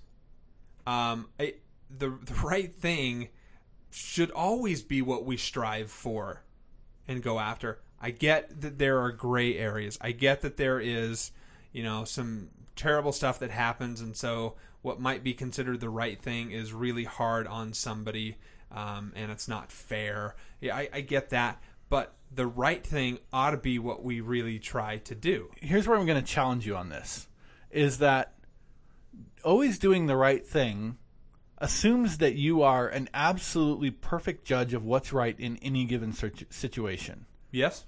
Okay. Yep. And it leads to a form of extremism that I think is overall unhealthy. Mm-hmm. You have to be able to keep your mind open to, maybe there is room for compromise on this issue. Not every single thing I ever talk about is life or death, good or evil. Sometimes it's shades of gray, as you mentioned, and sometimes it's just, you and I disagree. We're never going to agree. You see the world this way, I see the world that way. That doesn't mean we can't work together to find a good solution somewhere in the middle. I like and that. That's all I'm trying to say, is that if we were all perfect judges of what's right for everyone at all times, sure, I'm with you 100%. Yeah. I'm saying leave some room for the idea that maybe what you think is right today is, you're not totally informed. Right. There's some other information out there that maybe educates you. So two thoughts in relation to that. I'm glad you mentioned one of them. I'm going to restructure the way it said is what's the right thing in this situation may not be the right thing in a different situation. Right. And, that doesn't then become, okay, well, it was right in this scenario, so it has to be right in every other scenario, which would be false. That's not the case. And number two, it does presuppose that there is, I don't want to say a higher power, a higher being, but there is some fount of all rightness that you there's an absolute that you can moral pull code from and say, okay, well, yeah, that totally, this is it. Here you go and do this. So that's glad that you brought up those points. Differences. Mine was right. Mine was smart. Okay, we see the ship damage is widespread. I think that's where we learned some of that stuff. Yeah, one of the interesting things I thought was in here was Tyrrell's assertion that at least partially the damage to the ship can be blamed on the bucket drop. As awesome as it was, yep, it was incredibly destructive to the ship. Yep, for sure. For sure. Let's see here. Note. Centurions, the Cylons that we know, the faction, they were making the flesh models. But ended the war, so that scene with Adama finding that ship, the Centurions were working on that. The war ended at that point because these five made it from Earth and finally met up with these other Cylons, and they made a deal to stop the war.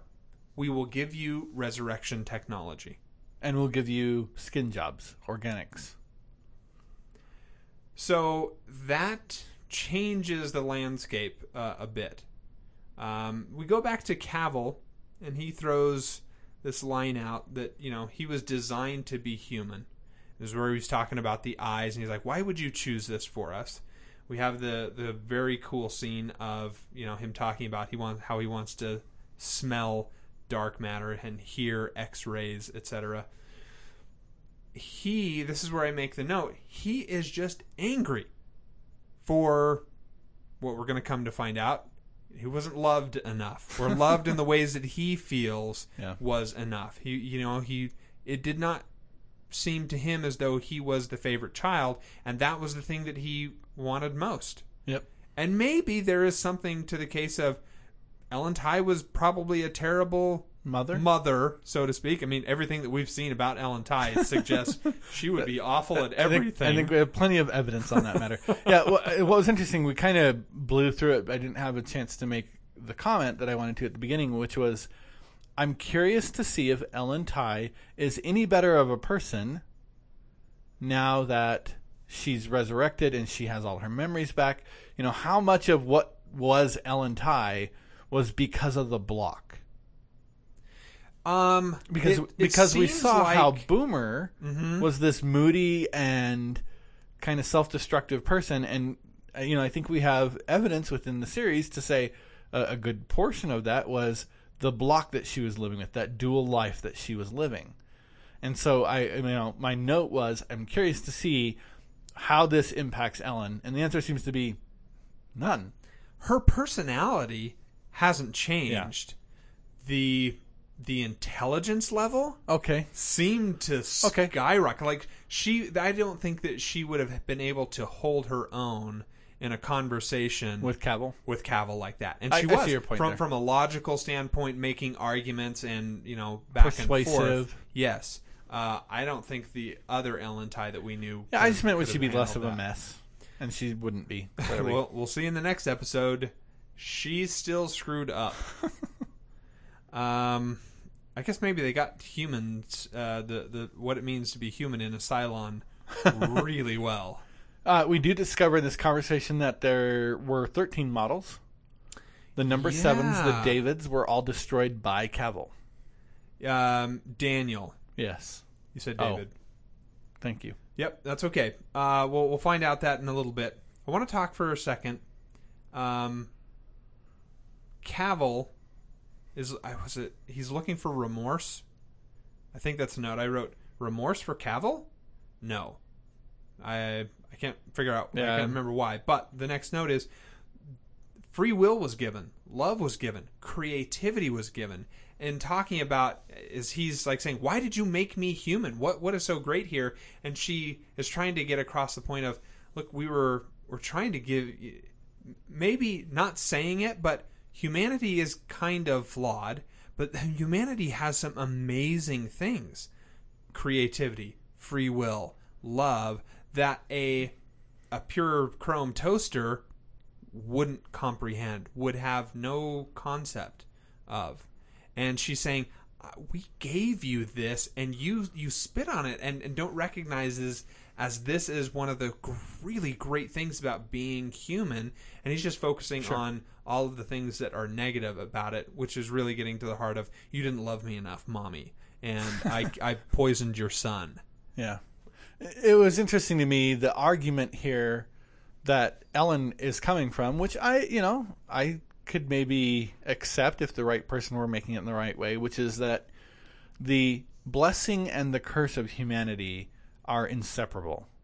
The free will and the ability to love come from, somehow they're inextricably linked to the flaws that come with being a human. It's kind of like why in Dungeons and Dragons, when you roll a new character, or you're saying, you choose your skill points and you're given a certain allotment of those points.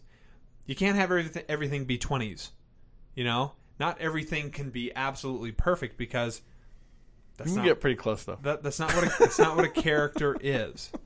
And so, as humanity, there are flaws that come along with us. I get narratively why that is. Like, I understand from a narrative structure standpoint why that's important in Dungeons and Dragons, why it's important in writing. To say that it's factual about us is true as well, but I don't know that I completely buy the argument that it's impossible to have free will without the squishy, unwelcome parts of being a human. I don't know. It's an interesting question. Yeah, certainly one that's not explored within this episode. Okay, let's see here. Oh, we have, I think it was all of the Cylons getting around together as they've realized this new information that they have. It starts finger pointing. I love Saul's line. You point a finger back far enough and some germ gets blamed for splitting in two. Which reminded me of the good old Douglas Adams saw. Many people were increasingly of the opinion they'd all made a big mistake in coming down from the trees in the first place. And some said that even the trees had been a bad move, and that no one should have ever left the ocean. Okay, we have Dr. John Hodgman. Yeah, we do. Which is hard to take serious. It really was. Even like in the serious role, he's still managing to be just that little bit goofy. Yep. But you're like, come on, man. What's funny is my wife, even after I told her who she was, I was like, oh, hey, that's John Hodgman. Like, I just heard the voice, right? And she's like, who's John Hodgman? I'm like, Mac and PC? She's like, I don't see it. I'm like, quit worrying about seeing it. Close your eyes and listen to the voice. It's so distinctive. Okay, so the question is, should we take the bullet out? And Dr. Hodgman here, I don't remember what his real name is, not important. He indicates, the seizure that he had, it pointed out some things. By the way, here's this embolism that's, could potentially kill him, or the next little seizure that he has, he's dead. But because this happened, we have a good chance to take this bullet out. And as with, many medical things that we've seen before, if I take that out, I will potentially lose what I have gained. Yeah. This new information. And he doesn't want to do it. Andrew says, no, I don't want to do this. It gets to a point where he's incoherent enough that he can't make the decision for himself, which seems weird since he's said multiple times to Doc Cottle or in the space around him that he doesn't want this. They turn to Starbuck. All right, Starbuck, technically you're married to the guy, so you have the right. What should we do? And she, I want to say, she selfishly, because we've come to find out, Sure. She selfishly says, take the bullet out. Yeah. And so he's trying to spit out as much information as he possibly can before they take him into surgery. And what it comes to find out, she wanted to know what she is. Yeah. Yeah. And I guess I kind of liked Starbuck for that. Admitting that part. I see. You said it's weird that Doc Cottle let her make the decision. I'm convinced that Doc Cottle was going to keep asking people until he found someone that told him to take the bullet out. Who else can he ask? Adama. Why would Adama step in on this? Because Doc Cottle asked him to? No. Hey, order me to take the bullet out. Any of that I think that could totally happen. Cavill gets pushy with Ellen. I think this is okay, well, since you're not going to get on board with this, we're just going to take apart your brain. Since you won't tell us how to do resurrection, I'm going to go in there and we will find out ourselves. Which I'm not convinced he can do. As he put it, the brain's made up of just a bunch of electrical circuits, and I'm going to open it up and unfold, all of the secrets that you hold. The Six feels the baby moving, and she introduces Ty to that, and it just made me remember when Dee Dee was pregnant with JJ, our first child, I remember at one point Dee Dee complaining about her side hurting, and when she lifted up her shirt, I could distinctly see toes poking through her rib cage. That was fascinating. like I'm sure it was painful as all get out, but I couldn't stop looking at him. Like, I can see toes through your body. Very cool. Yeah, that's very funny, actually. Sure, there's plenty of humor that can be made from that. We'll not do it today. Ellen makes a quote to Cavil as she finally, brings it out to the other 8 there, Boomer, and she says, "Be the boy I made," indicating Cavil has probably changed in some way. He's gotten more cynical. He's gotten more angry, full of hate and bile. And her, as the mother, so to speak, who recognizes that her child is a holy terror, still, wants to love this thing that she created. And I don't want to say it's a nice moment for Ellen Tighe, but it is kind of. She's, trying to get him to, be the boy I made. Yeah. Be the little boy that I remember that, was so sweet and did so many wonderful things. What is interesting and what I want to call out further is she kind of, in a roundabout way, kind of turned him into what he is. For, the programming that he got, okay, with whatever, body that was, it was what it was. And could he have turned out differently into some other form? Is it possible that his programming could have, he could have allowed himself to mature and grow and expand in a way that wasn't full of hate and anger? Well, I think that's her assertion. Because he has free will, yeah, he can choose how he reacts to the stimulus. I want to believe that. But then again, I look at all of the different Cylon models and I think, yeah, each one of them seems to kind of do a certain thing. And I don't know if maybe that's Cavil's that's what I tampering. Think. I very possible. think that. Because here's the other thing. Why don't any of the other models remember the final 5? Mm-hmm. Cavil's been tampering. Yeah. It's my belief. Okay, so we have major ship damage. Tyrell has a suggestion. Well, we've got this, this stuff that kind of heals the Cylon ship. It might work if we bring this over here. Adama says no, then changes his mind at the very end and says, okay, yes, this...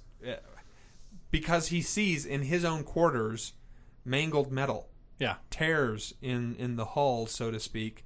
And it's, oh my gosh, we're literally falling apart now. We can't keep this up. I love Tyrell's line here.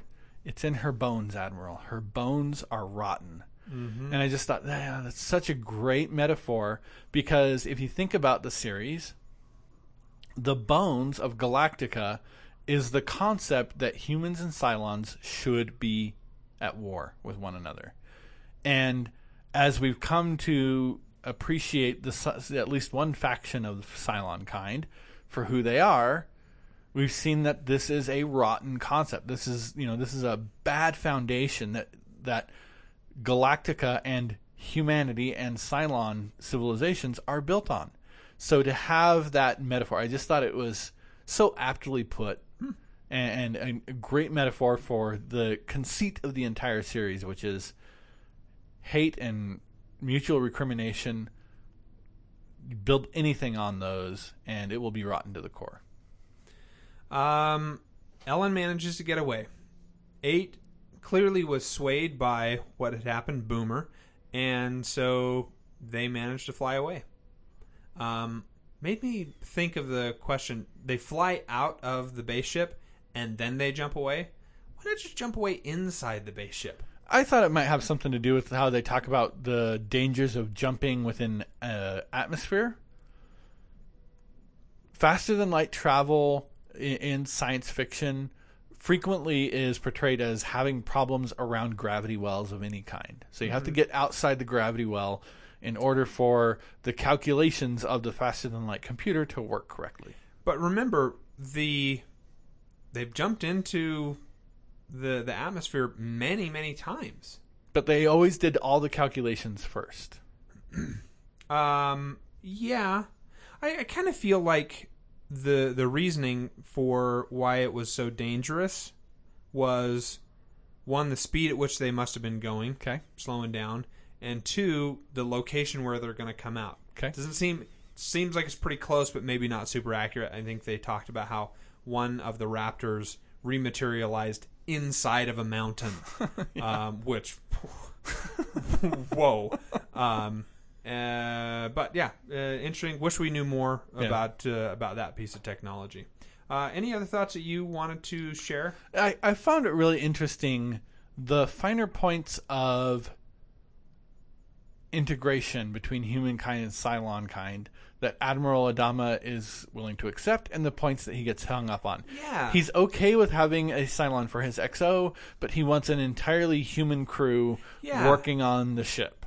And there's a couple other instances that I didn't make specific note of, but where I thought it's weird to me that he's okay with, like, I know Tyrell and I know Ty, I know the man that they are, but these are still kind of other, and I don't trust them, and I don't.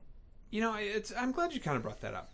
I tend to think of it as someone who's old, who's been racist most of their life, and society has grown up around them, and suddenly racism is not okay. And it is, I can still continue to be racist, and maybe I even have a black friend, but, I'm still going to hold tight to these things. His eyes are opening up a little bit.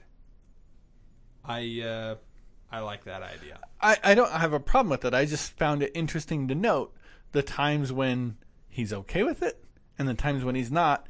Didn't really feel like, for me, the times that, I was like, I'd have far more qualms about having my XO be the Cylon than I would about having just the standard worker drone being a Cylon. I disagree. The idea is, you already said it, he knows Ty. He knows Tyrell. There's a relationship there, and it seems as though they are still on his side. That's the feeling that's portrayed. And this other thing is going to come in, and it's going to change the very fundamental thing of what Galactica is. It no longer stays, pure. Wow, that's weird with the racism thing. I see where you're coming from, and it's why I made the same point. I can understand it, but I'm saying for me, I think I would have felt that finding out Ty and Tyrell are Cylons is far more of a personal betrayal, and I don't know that I ever would have been able to come back to that situation of trust where Adama got back there pretty quickly within the context of the series. I see that point. I assumed that you were talking about an inconsistency within story. No, I was saying, comparing myself to the character of Adama, I would have hung up the exact opposite way he did. He was quick to forgive those who he loved. Yeah, I see that. But Adama doesn't have very many people left. That's true. That's a good point. All right, any other thoughts? Nope, that's it. Let's do Brainy's email. He says, "What a crazy episode for a young rookie to step up and write. But Ryan Mott's head was in the right writer's room in the right low-level position during the right writer's strike." Yuck. In this episode, we get a very unusual precap highlighting the fracked Earth and the original 78 Cylons. But more importantly, Toasty is back. As he helps Ellen out of the goo tub, we really see a nice moment of character growth for our new favorite robot buddy. But what I appreciate most about this episode that Ellen finally possesses the idea that the difference between organic and artificial is a matter of how we define things. And more so, I love how Ellen asks Cavil how it is logical for the superior Cylons to pursue humans with a singular human mindset of petty revenge. And so for this one episode, and one episode only, Ellen makes sense. And Cavill makes Oedipus look like Dilbert as he emerges as one of the most twisted baddies in science fiction. And what a brilliant scene where he laments over his inability to perceive a supernova. This episode is masterfully acted by Cavill, Ellen, and Toasty. And there is a brain guy? And it's the Apple commercial guy? Well, he seems to be good at his job. And Starbuck would be really annoying in this episode as she prevents the Final Five from finding any relevant answers other than her own selfish inquiries. But I will always remember the scene where Cavill spews his venomous rage about how, quote, "It's my maker's fault." Sci-Fi 10, TV 8, Music 6. Let's jump over to listener M. He says, so this is the episode that answers all of Joey's questions that have been building up throughout the series. Most of them. Here's some of the answers I got from the episode. The 13th tribe of humanoid Cylons was created by the humans on Kobol. They traveled to Earth, stopping by the algae planet along the way. At some point in the distant past, which, by the way, they talk about that thing that they created down there, the Temple of the Final Five. Yeah, Temple of Waiting. She called it, something else. I want so much more information about that. But see, that's what I meant by saying they didn't give you too much. They gave you enough that there's still some mystique in there. They didn't do the George Lucas midichlorian problem where you reveal so much that there's no more mystique left in the thing. But she revealed some information and she kept some back as well. And I think that was incredibly good writing. At some point in the distant past, they built robotic servants. The servants rebelled and decided to nuke them all. The concept of the monotheistic God originated not from the Final Five or their skin job creations, but from the robotic Centurions. That was an interesting point. Yep. Cavill was the first new skin job based on Ellen's father, and he helped make the others. There were 8 skin job models, but not 7. But Cavill killed off one named Daniel because he resented how Mama Ellen seemed to favor him. Cavill joined Anders' resistance on New Caprica, became Tyrell's confessor, cut out Ty's eye, etc., all as a way to prolong his parents' suffering. We'll skip over the part about how he used to get with his mother. There is a colony out in space somewhere where the technology to build a new resurrection hub, but the skin jobs don't know how to use it. With Anders apparently brain dead, rebuilding resurrection may be impossible. But with human Cylon intermingling possible, who knows where the future will lead. TV 6, Sci-Fi 7. Okay. Pete, science fiction rating? I think this is awesome. So many things are explained. I don't want to say wrapped up, but we're, the curtain is pulled back, so to speak, and we see inside, and so much of what we didn't quite understand makes a lot more sense. You had trouble with, why did they bother to show Adama from the First War finding these skin jobs? Explained. Yep. We come to find out that the one true God idea came from Centurions. Yeah, that was machines. Cool. The idea of smelling dark matter, hearing X-rays, and then all of the story behind Ellen as we find out, how she and the other Final Five really created this was fantastic. I'm going to give this a 10 for science fiction. I also give it a 10 for science fiction. I think you encapsulated it well. The idea of the part, the stuff that can regrow the ship. Oh yeah, I thought that was very, very cool as well. And like you said, I just want to hit it again because we didn't talk about it in here. For some reason I was thinking it happened more in the next episode, but now I realize I was wrong. Is this idea that machines that believed in God? It's fascinating. Like how many times in science fiction have we actually seen that? Not a whole lot. I really enjoyed it. And it seems as though this mythology of the gods was around for quite a while. Yeah. And it proliferated out for literally millennia. Interesting to see that changed because of centurions. So television, this is hard because so much of this show, I just can't ignore this and say, okay, it's really good. It gets an 8 or something. No, it's not. It's okay television. It's decent television. It is television that if you have not watched the majority of this series, you'd be like, what? That's you're explaining a lot of things. I don't really get the context. Wait, why did you have to tell us about this or that? It's still really good. Cavill and Ellen, they had some good scenes.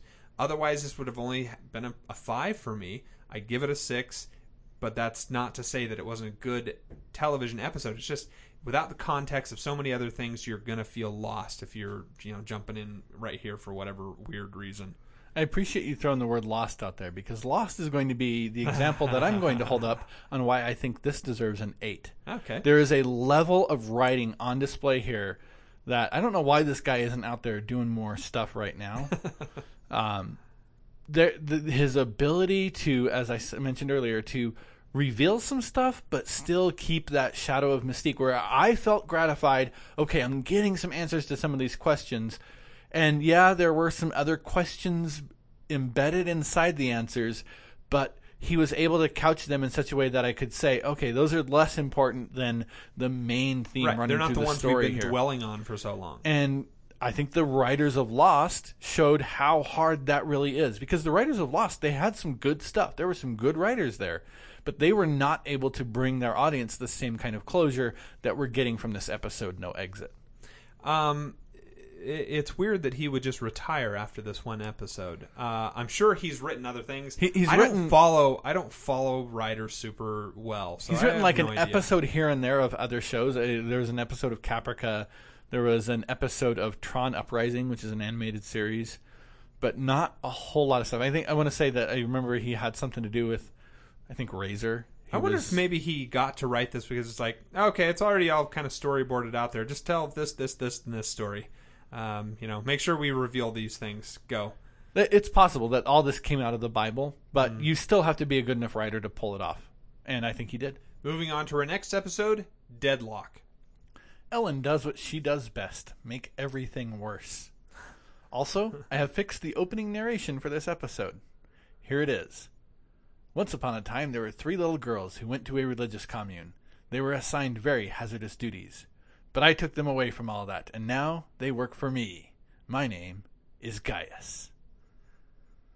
What was that? It's the opening narration from Charlie's Angels. Oh, man. Charlie's Angels reference. Man, we could pull that out of the 1970s. Wow. Okay. I didn't know the Angels that well, so Chips and Charlie's Angels, man. I just know a few times I'm like, I'm pretty sure those Angels weren't wearing bras in those episodes. Okay. Living metal. Yeah. So the idea that we talked about in the previous episode, Tyrell has this stuff that is on the base ship, helps to repair the base ship. This can potentially maybe solve the problem that Galactica has.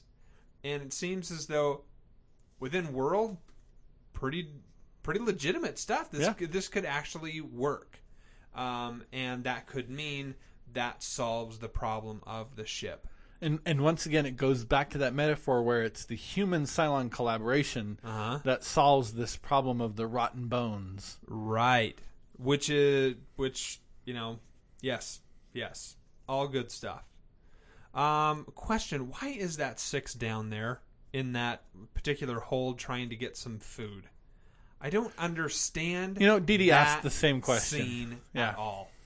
I mean, other than, okay, it sets it up really nice for her to get roughed Yes. up and then beat up or potentially kill some humans, which then causes her to go to the doctor, and she's like, "Oh, I'm really worried," and he's like, "The kid's healthy as a horse. Get out of here. Yeah.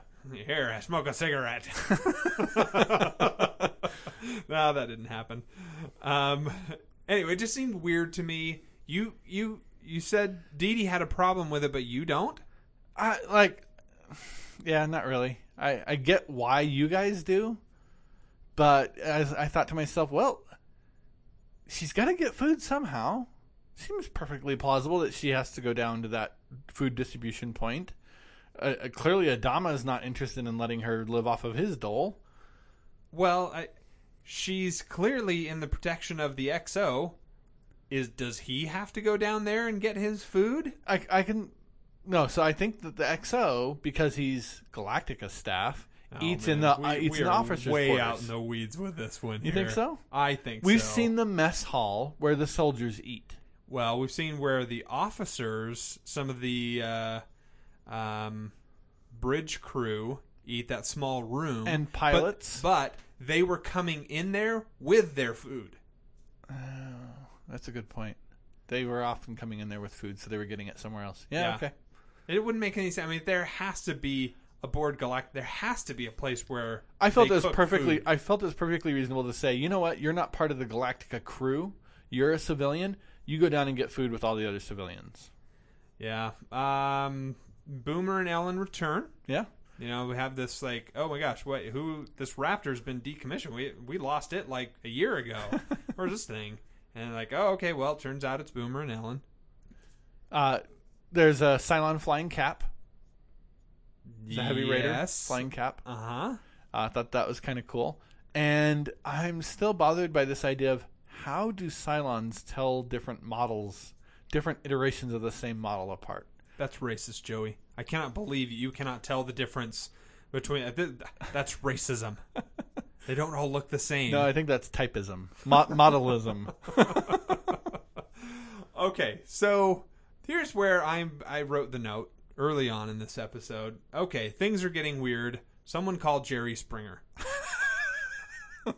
Okay. I mean, really, because we have this scene where they're in the hospital, they're checking out the baby, Ty's there with her, and now Ellen's back, and Ty comes up and sees Ellen, and they start kissing, and it's like, it's going to come out eventually, and it's just, it's pretty bizarre. Yeah. Pretty bizarre. And I guess to a certain extent you can't blame Ty because he doesn't have all of the knowledge and information. Seems like Ellen kind of does. They got a little bit from Anders, but it seems like Ellen has way more. Yes. Like the block has been completely removed from her software or hardware or firmware, whatever it is. Wetware. Wetware. It's true. It's in Brian's blood. Okay, so they begin to interrogate Ellen. Mm-hmm. And after a while, they're like, okay. And then her comment to Ty is, floor or table? Yeah, I don't care. Man, it seems as though he should really just hold her back for 30 seconds and say, hey, by the way, you should probably know something here. Yeah. But nope, he's all Ty and still doesn't make a lot of great decisions. And he, And it's his cheating that causes the baby to go into distress. Yes. So it's so... I like the storyline. I do. But it is kind of weird a little bit. This outside force... The metaphysical aspect? Yes. Is oh, because of this thing that is happening out here, I'm dying. Like E.T., you know, there's this connection somehow, and he's dying and the flower dies as well. He comes back to life, and, you know, swap love and the baby in there, and it's really similar. Or what was the Star Wars 3, where Leia and Luke's mother is there dying, and the robot's like, there's nothing physically wrong with her. She just seems to be giving up on life, you know, because of all of this terrible stuff that's been going on with her. And I kind of like that, you know. There's a good portion of me, but in the back of the mind, it's sort of like eye rolling. Okay. And I kind of don't like it. I liked it. Yeah, I'm saying it is a small part in the back of the mind. For the most part, I do kind of like it. Like the overcritical part of yourself? Yes. Maybe the part that comes out at work. That's actually today. a much bigger part of, you know, what I am than I really give my, you know, admit to. Gaius returns to his harem. And they have armed themselves. Yes, and all is not well. And Head 6 returns. And I just giggled when she came back on the screen, because everything with Head 6 is just so much fun. Then she makes a comment about the flock have a new shepherd, who is this Paula girl. We'll see interchanges throughout the rest of this episode. We cut over to Ty and Ellen now. Ellen's found out. Yeah. I can't remember how she found out, but she found out somehow. It doesn't matter. And her comment to him is, we made the Sixes. It's indicating that this is basically our daughter. What did you just do with our daughter? And I want to give Ty some credit here, because he didn't know. Yeah. How could he possibly? It's like, no, I'm not gonna go biblical on this. We'll leave that out. But let's just, you know, let's take it into today's world. You've got a guy who's got amnesia. He meets a beautiful woman. He marries her. They start a family. He gets his mental health back. Suspiciously half his age. Well, that's not unusual in our culture. Yeah, true. Gets his mental health back and realizes this is his daughter. Did she have amnesia too? I don't know. Sure. Just so that we can turn the creepy factor down a little bit. Yeah, she had amnesia too. Or she never knew her father. Separated at birth. Yeah. Right. Yeah, okay. How much of a problem do you have with that? Societally, so I'll set it up maybe better. He gets some woman knocked up at a young age, has no idea this girl moves away, and then meets his daughter later on. They have no idea who each other are. Okay. More plausible than the amnesia thing. How does this work? Well, I'm too critical. That's what Ty has, is a weird kind of amnesia. That's why I went with that. But I like your setup better. She uses the phrase mental porn. Yes, don't tell me I was your mental porn. That's just sad. And it's weird. It is so weird, because that did happen. She showed up during those experiences, and then when he is with Ellen, Six shows up. I'm going to say I feel like this is a topic that I should not talk about, and I think we need to move on. Okay. Can we say this, though? Is it possible, with Ellen and Ty basically kind of being, you know, the pseudo mother and father, mm-hmm. the child of Six seems awfully similar to the mother, Ellen, in this case. Okay. And it kind of seems as though she managed to make herself sure in Cylon form. Well, she was already in Cylon form. Yes, she was, but She was managed to making the daughter she recreate always wanted. herself a little bit. Okay. Weird hand touching from Ellen when she is meeting Tyrell and Tori. Do you remember this scene? Yeah. This is the Yeah. The let me stroking stroke with the back of my yeah. hand slowly down your cheek. I'm creeped out by that. I think even if I was married Sure. and my wife was feeling particularly amorous and that was used, I think I'd be creeped out by that. I don't think that is just too weird. You know, what I like to do to my wife is I just run my palm down her face. It drives her nuts, but I'm like, I love you. Just like I'm petting her face, basically. We should move on again. I'm surprised that you didn't hit the Doc Coddle line here. Just don't anybody unplug anything. Oh yeah, that was very funny. So part of the thing that comes out with all of that is, the Cylon family can actually survive. Yeah. It is possible. It's kind of coming out there. I wrote that the hospital scene was all over the place. I don't remember what that means or what that's about, but I did write it, so I must have felt it. Like, the story does kind of jump around here because it's at this point that one of the Sixes comes in and says, look, we have to leave the fleet. It's the only way. We have to have a vote right now. Yeah, maybe it's that's all the final five or none of them. It is kind of a weird scene. Okay. Gaius's flock. With God as my witness, I will see you fed. Thank you, Scarlet. Oh, that was so awesome, though. Such a drama queen. Yes. So we have Roslin and Caprica 6. And weirdly enough, Roslin acts more like an unfeeling machine than 6 does. Interesting. Because she's talking to her, and it's still she's seeing this as a pawn on a board more than she's seeing her child. Yeah. This living thing inside of her. You know, Dee Dee had a similar reaction to you to that as you did to that scene. Surprise to our listeners, sometimes I have a hard time with human emotions.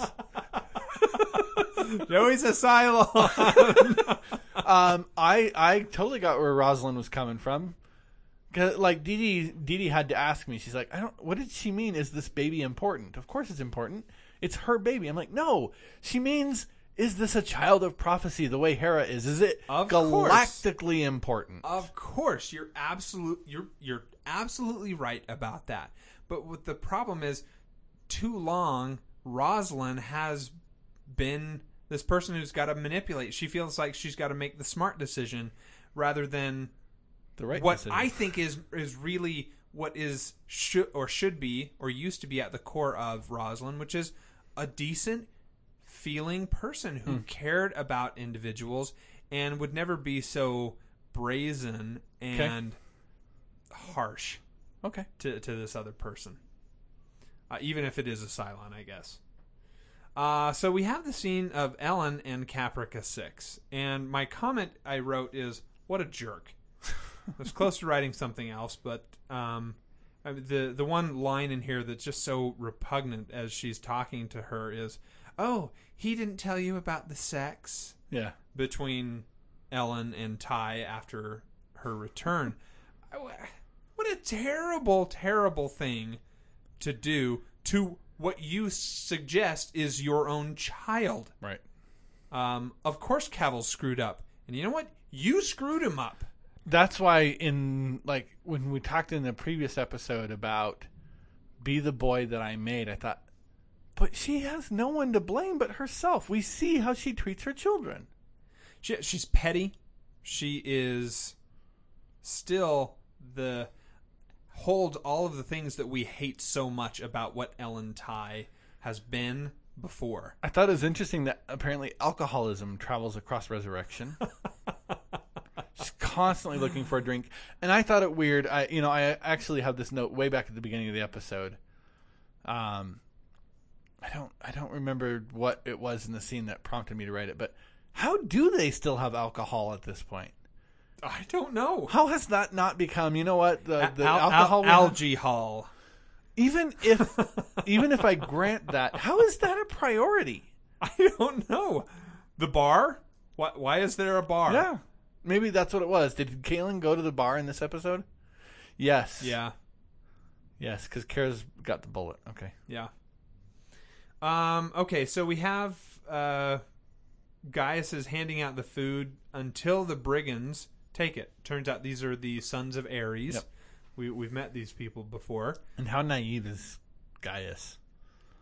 Yeah. Let's see here. Ty and Adama get drunk.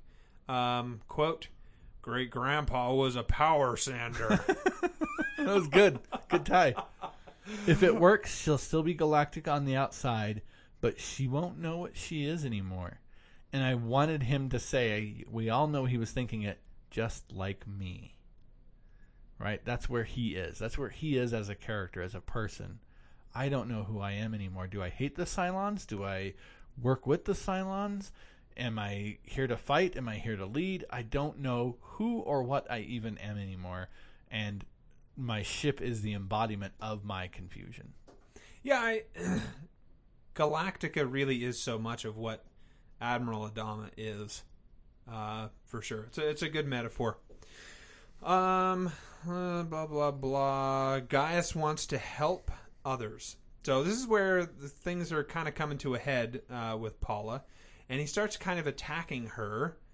And he throws, I think it's this line, icy pragmatism, as he's getting up on his high horse.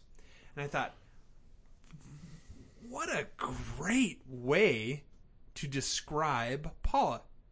We don't have any information regarding whether or not she's trying to make a power play. It seems as though maybe she's filling in because Gaius stepped took into off. the vacuum. You know, she's not trying to just gain power, but she sees Gaius a little bit more of what Gaius really is.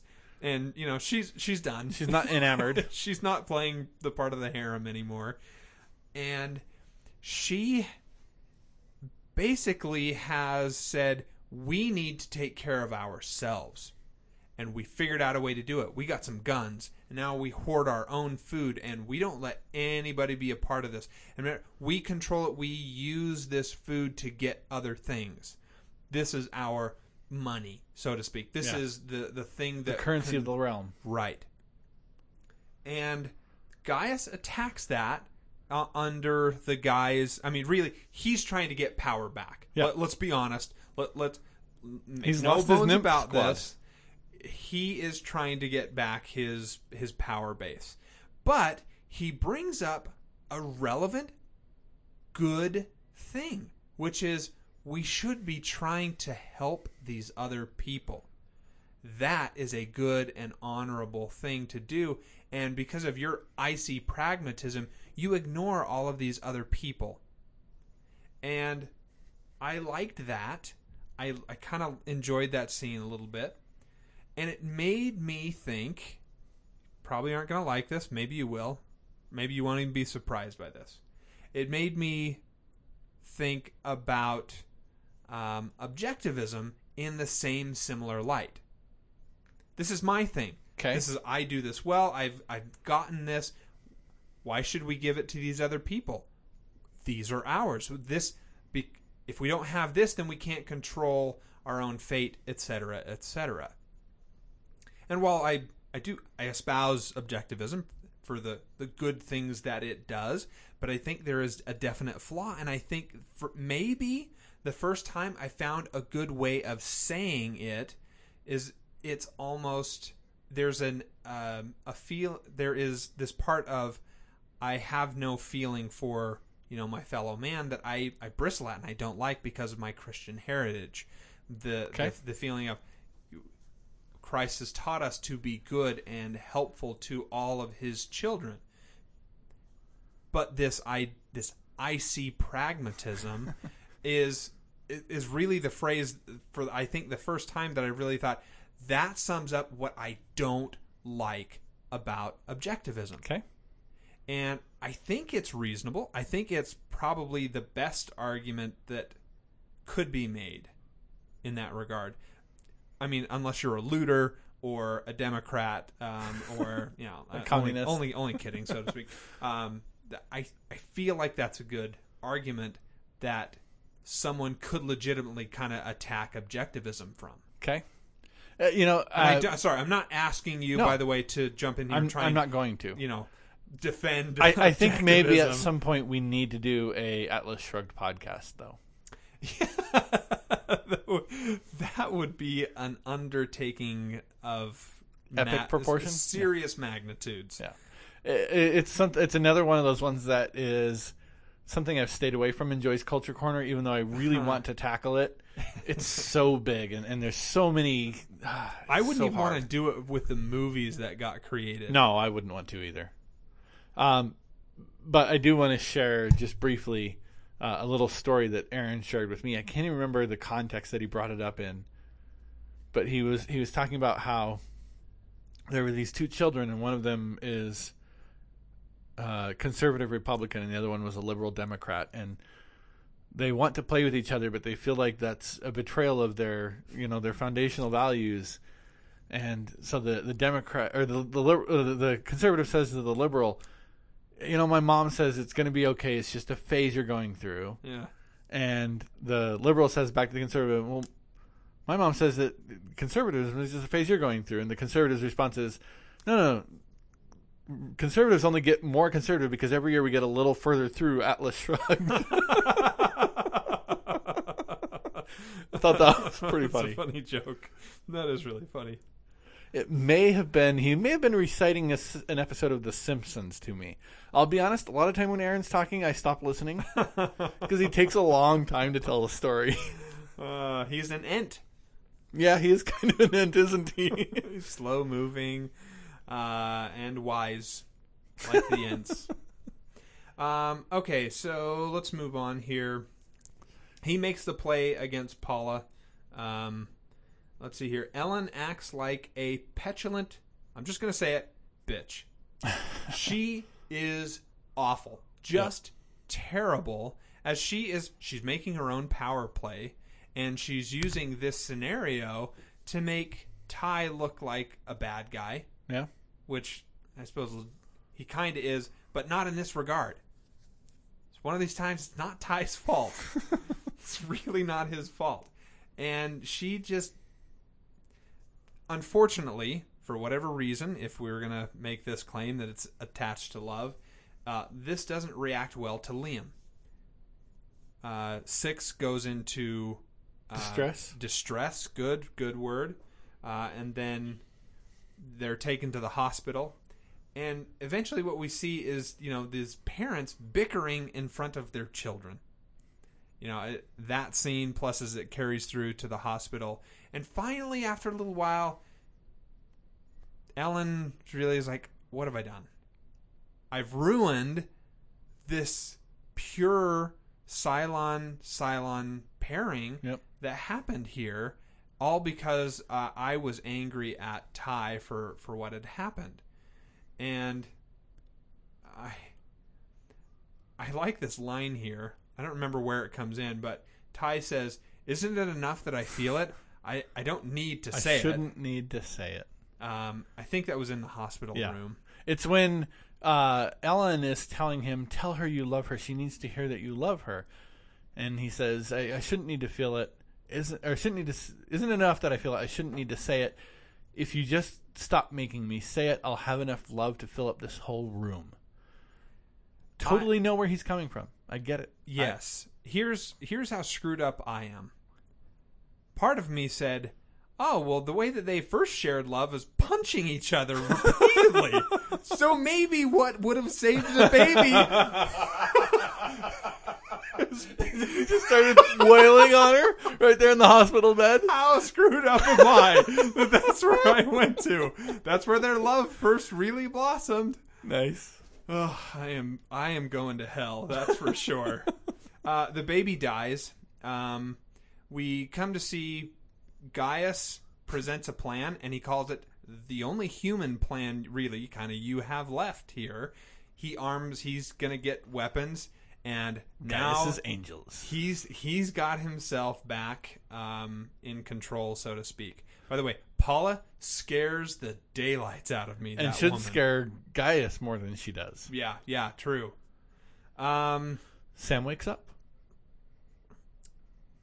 I wrote friends console each other. I think that's when Ty goes to Adama. Oh, yeah. And he is crying his eyes out. They're just holding each other. I found that scene really awkward, and I just Oh, kind of what a wanted to... surprise! What a surprise! I just kind of wanted to forget that it had happened at all. Would it have made you feel better if Adama would have come up and just stroked the cheek of Ty With the back of his hand. And then maybe punched him. That would have been so weird. Oh my gosh! Not much more weird than what happened, honestly. Oh yeah, two grown men hugging because the other guy's kid died. Yeah, that's weird. What is wrong with you, you unfeeling Cylon? I'm not unfeeling. It's just that's not how you deal with it. That doesn't make my things gosh. better. It just makes things weirder. When you die before me, and it will happen, I'm gonna hold your dead body. Joe, climb down in the back to casket. me! And then slowly take my hand down the back of my hand down and then your maybe cheek. punch me a couple times.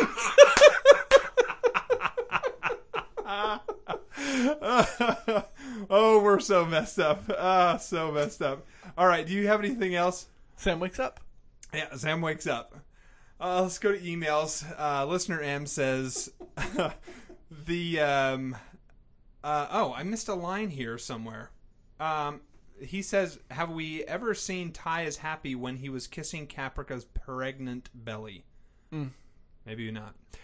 The big question in Deadlock is, can the Cylons' living goop really repair Galactica? Also, it was weird. They kept going back and forth to this as Adama was constantly checking this stuff is working. It would have been nice to have seen something happen in all of those scenes, because I didn't get that it was either working or not working. All I got was, we still don't know yet. And it seemed that's the C storyline. The B storyline, I think, is the Gaia stuff. Truthfully, for me, that I think was it that worked. all filler? I don't think it was filler. I think it was to build a sense where of... do you see anything in there that shows that goo is working? I don't. But I think that's intentional. I think that's by design to build a sense of anxiety in the viewer. This generalized sense of anxiety over what's going to happen. Is Galactica going to collapse in on itself? Watching Adama try to deal with that lets us put ourselves in that scenario of, with all this other mess that's going on with Ellen being the way she is, and with, Gaius arming these nutcases, there's an even bigger, grander problem that is going to potentially span multiple episodes here of, geez, is Galactica even going to survive, or are we just completely screwed? Right. Okay. Also, Ellen seems nicer post-resurrection than the drunk trollop we remember from episodes like Tie Me Up, Tie Me Down.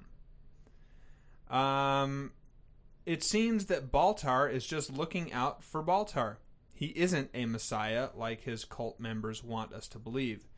It seems Baltar is just screwing around with everyone he can.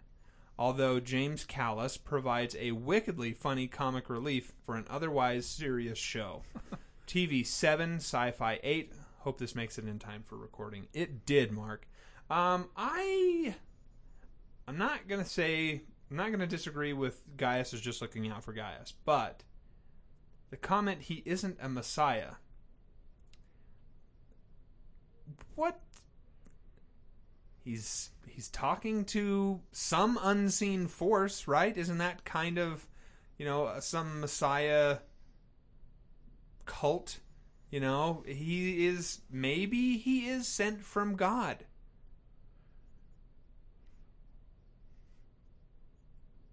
Joey's thinking hard about this. I don't think we get nothing from the character of Gaius to make us think that he's interested in saving anyone but himself, which I think would exclude him from the category of Messiah. Okay. Fair comment. I'm going to disagree with you in the case of the very book you used in Joey's Culture Corner. Nothing that man did in the first book suggests that he is the Messiah Messiah individual, series, yeah. right? But he redeems himself, or is redeemed in some manner, to the extent that I would imagine everybody's going to see him as the Messiah. I don't think everyone is, but I think some people will. I certainly do. Oh, okay. Well, the way you portrayed it is he's redeemed, and that's what I said. What I was trying to be better, careful basically. to express was, I feel the character was redeemed. I don't think that everyone would agree with it, and it's one of the reasons why there's so many qualifications I put around recommendation. Okay, everyone else out there who might read it, what do the characters within the book, how do they treat that person? Yes, as though he were a Messiah figure, yeah. So I'm just saying, evidence right there to potentially support what we're talking about with Gaius here. I see your point. I don't think we have enough, like I said last week, I don't think we have enough story left for Gaius to grow enough for that to come about.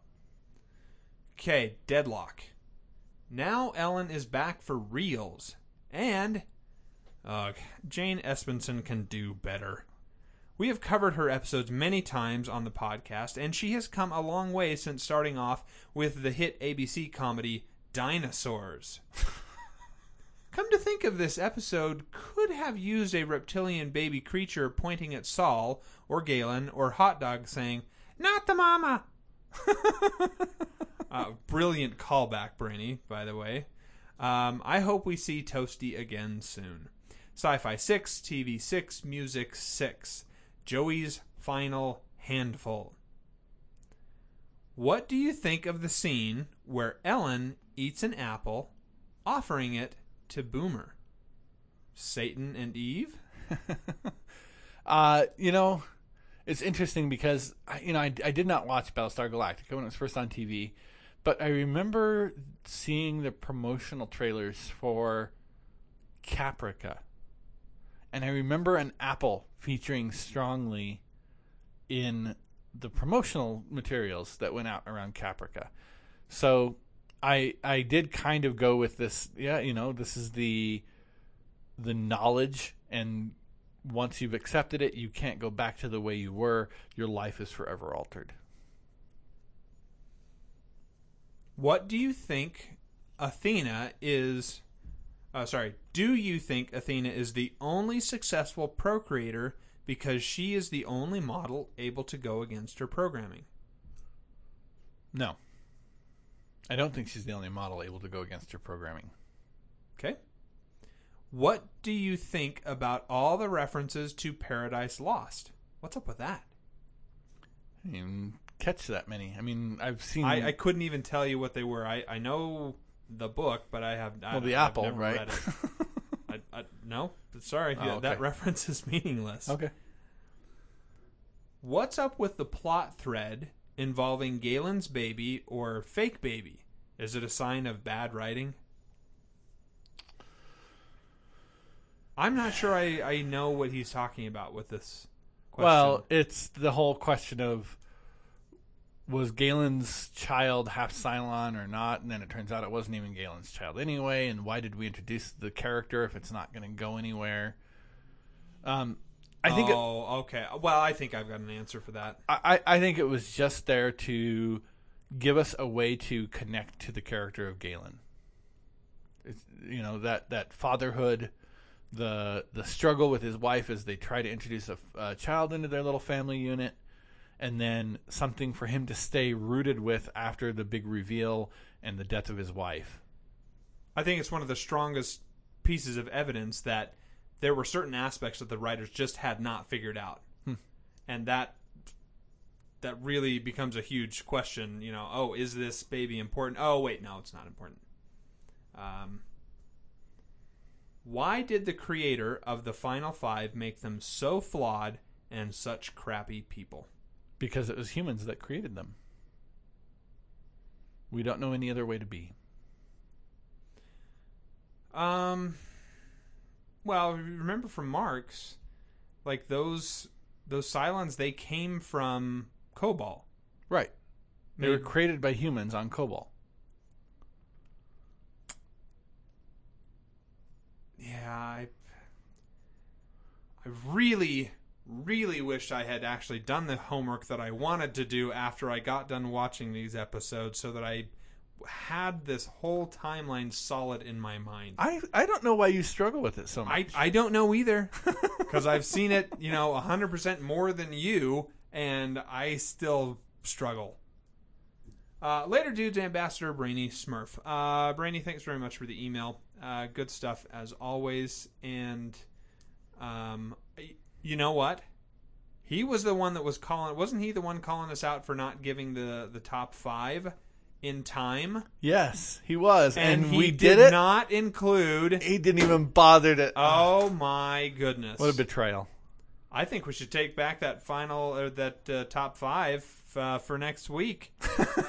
He doesn't get to know. He's not including it. Brainy, when you get to that part of the podcast, stop listening. Retroactively. Okay, Joey, for science fiction. I'm going to give this an 8. I part of that I'm including is the metaphysical aspect of, is the love the thing that creates the baby, and the lack of the love the thing that kills the baby. We also have the goop, trying to heal the ship. 8. I give this an 8 as well. I think there are tons of science fiction themes running through here. The Cylon, as they try to sort themselves out, and what are they going to do? All of those various scenes were fantastic. The goo was again very, very cool. So agreed. For television, I'm giving this one a 6, mostly because I just can't stand to watch Ellen Ty. I know there are people who like that kind of thing. In fact, let me just insert this as a brief aside here. I am on a interview panel that about once a month I get sent things from the television industry. It includes clips of shows that they're thinking about green lighting, and they show me a little 2.5-minute clip, and they tell me what words would I use to describe the show, and what kind of expectations did I get from that trailer. In a recent survey that they sent me, I think I finally figured out what people like about characters like Ellen Ty, as well as reality television. So they asked me to talk about the shows that I watch, that I enjoy, and they gave me this list of features. Do you watch this show because kind of questions? And one of the questions on there was, do you watch this show? And then you say, I agree strongly, I agree somewhat, I'm neutral, disagree somewhat, disagree strongly. One of the questions was, because watching these people allows me to feel superior. I don't find that attractive. I certainly there are people who do, but that leads me to give this a 6. I disagree slightly. I think it's actually pretty good. I think it's a 7. I was entertained. I think people watching this would see the train wreck of the Ellen Ty storylines and say, "Oh, this is gonna be good." Ooh, he's getting with his own daughter, saucy. That I think is the depraved humanity that we live in. They're gonna go to that, and I think the rest of the stuff is actually pretty darn good. Well, that brings us to the end of another podcast. We hope that you've been inspired to take a deeper look at your entertainment choices and discuss it with friends, family, or just a couple of complete strangers you only know from the internet. As always, we invite your comments to our email at trekwest5@thehomestarmy.com. You can tweet Pete at trekwest5, or you can call and leave us a voicemail at 801-508-4242. So until next time, I am Joey. And I am Peter. And we thank you for listening.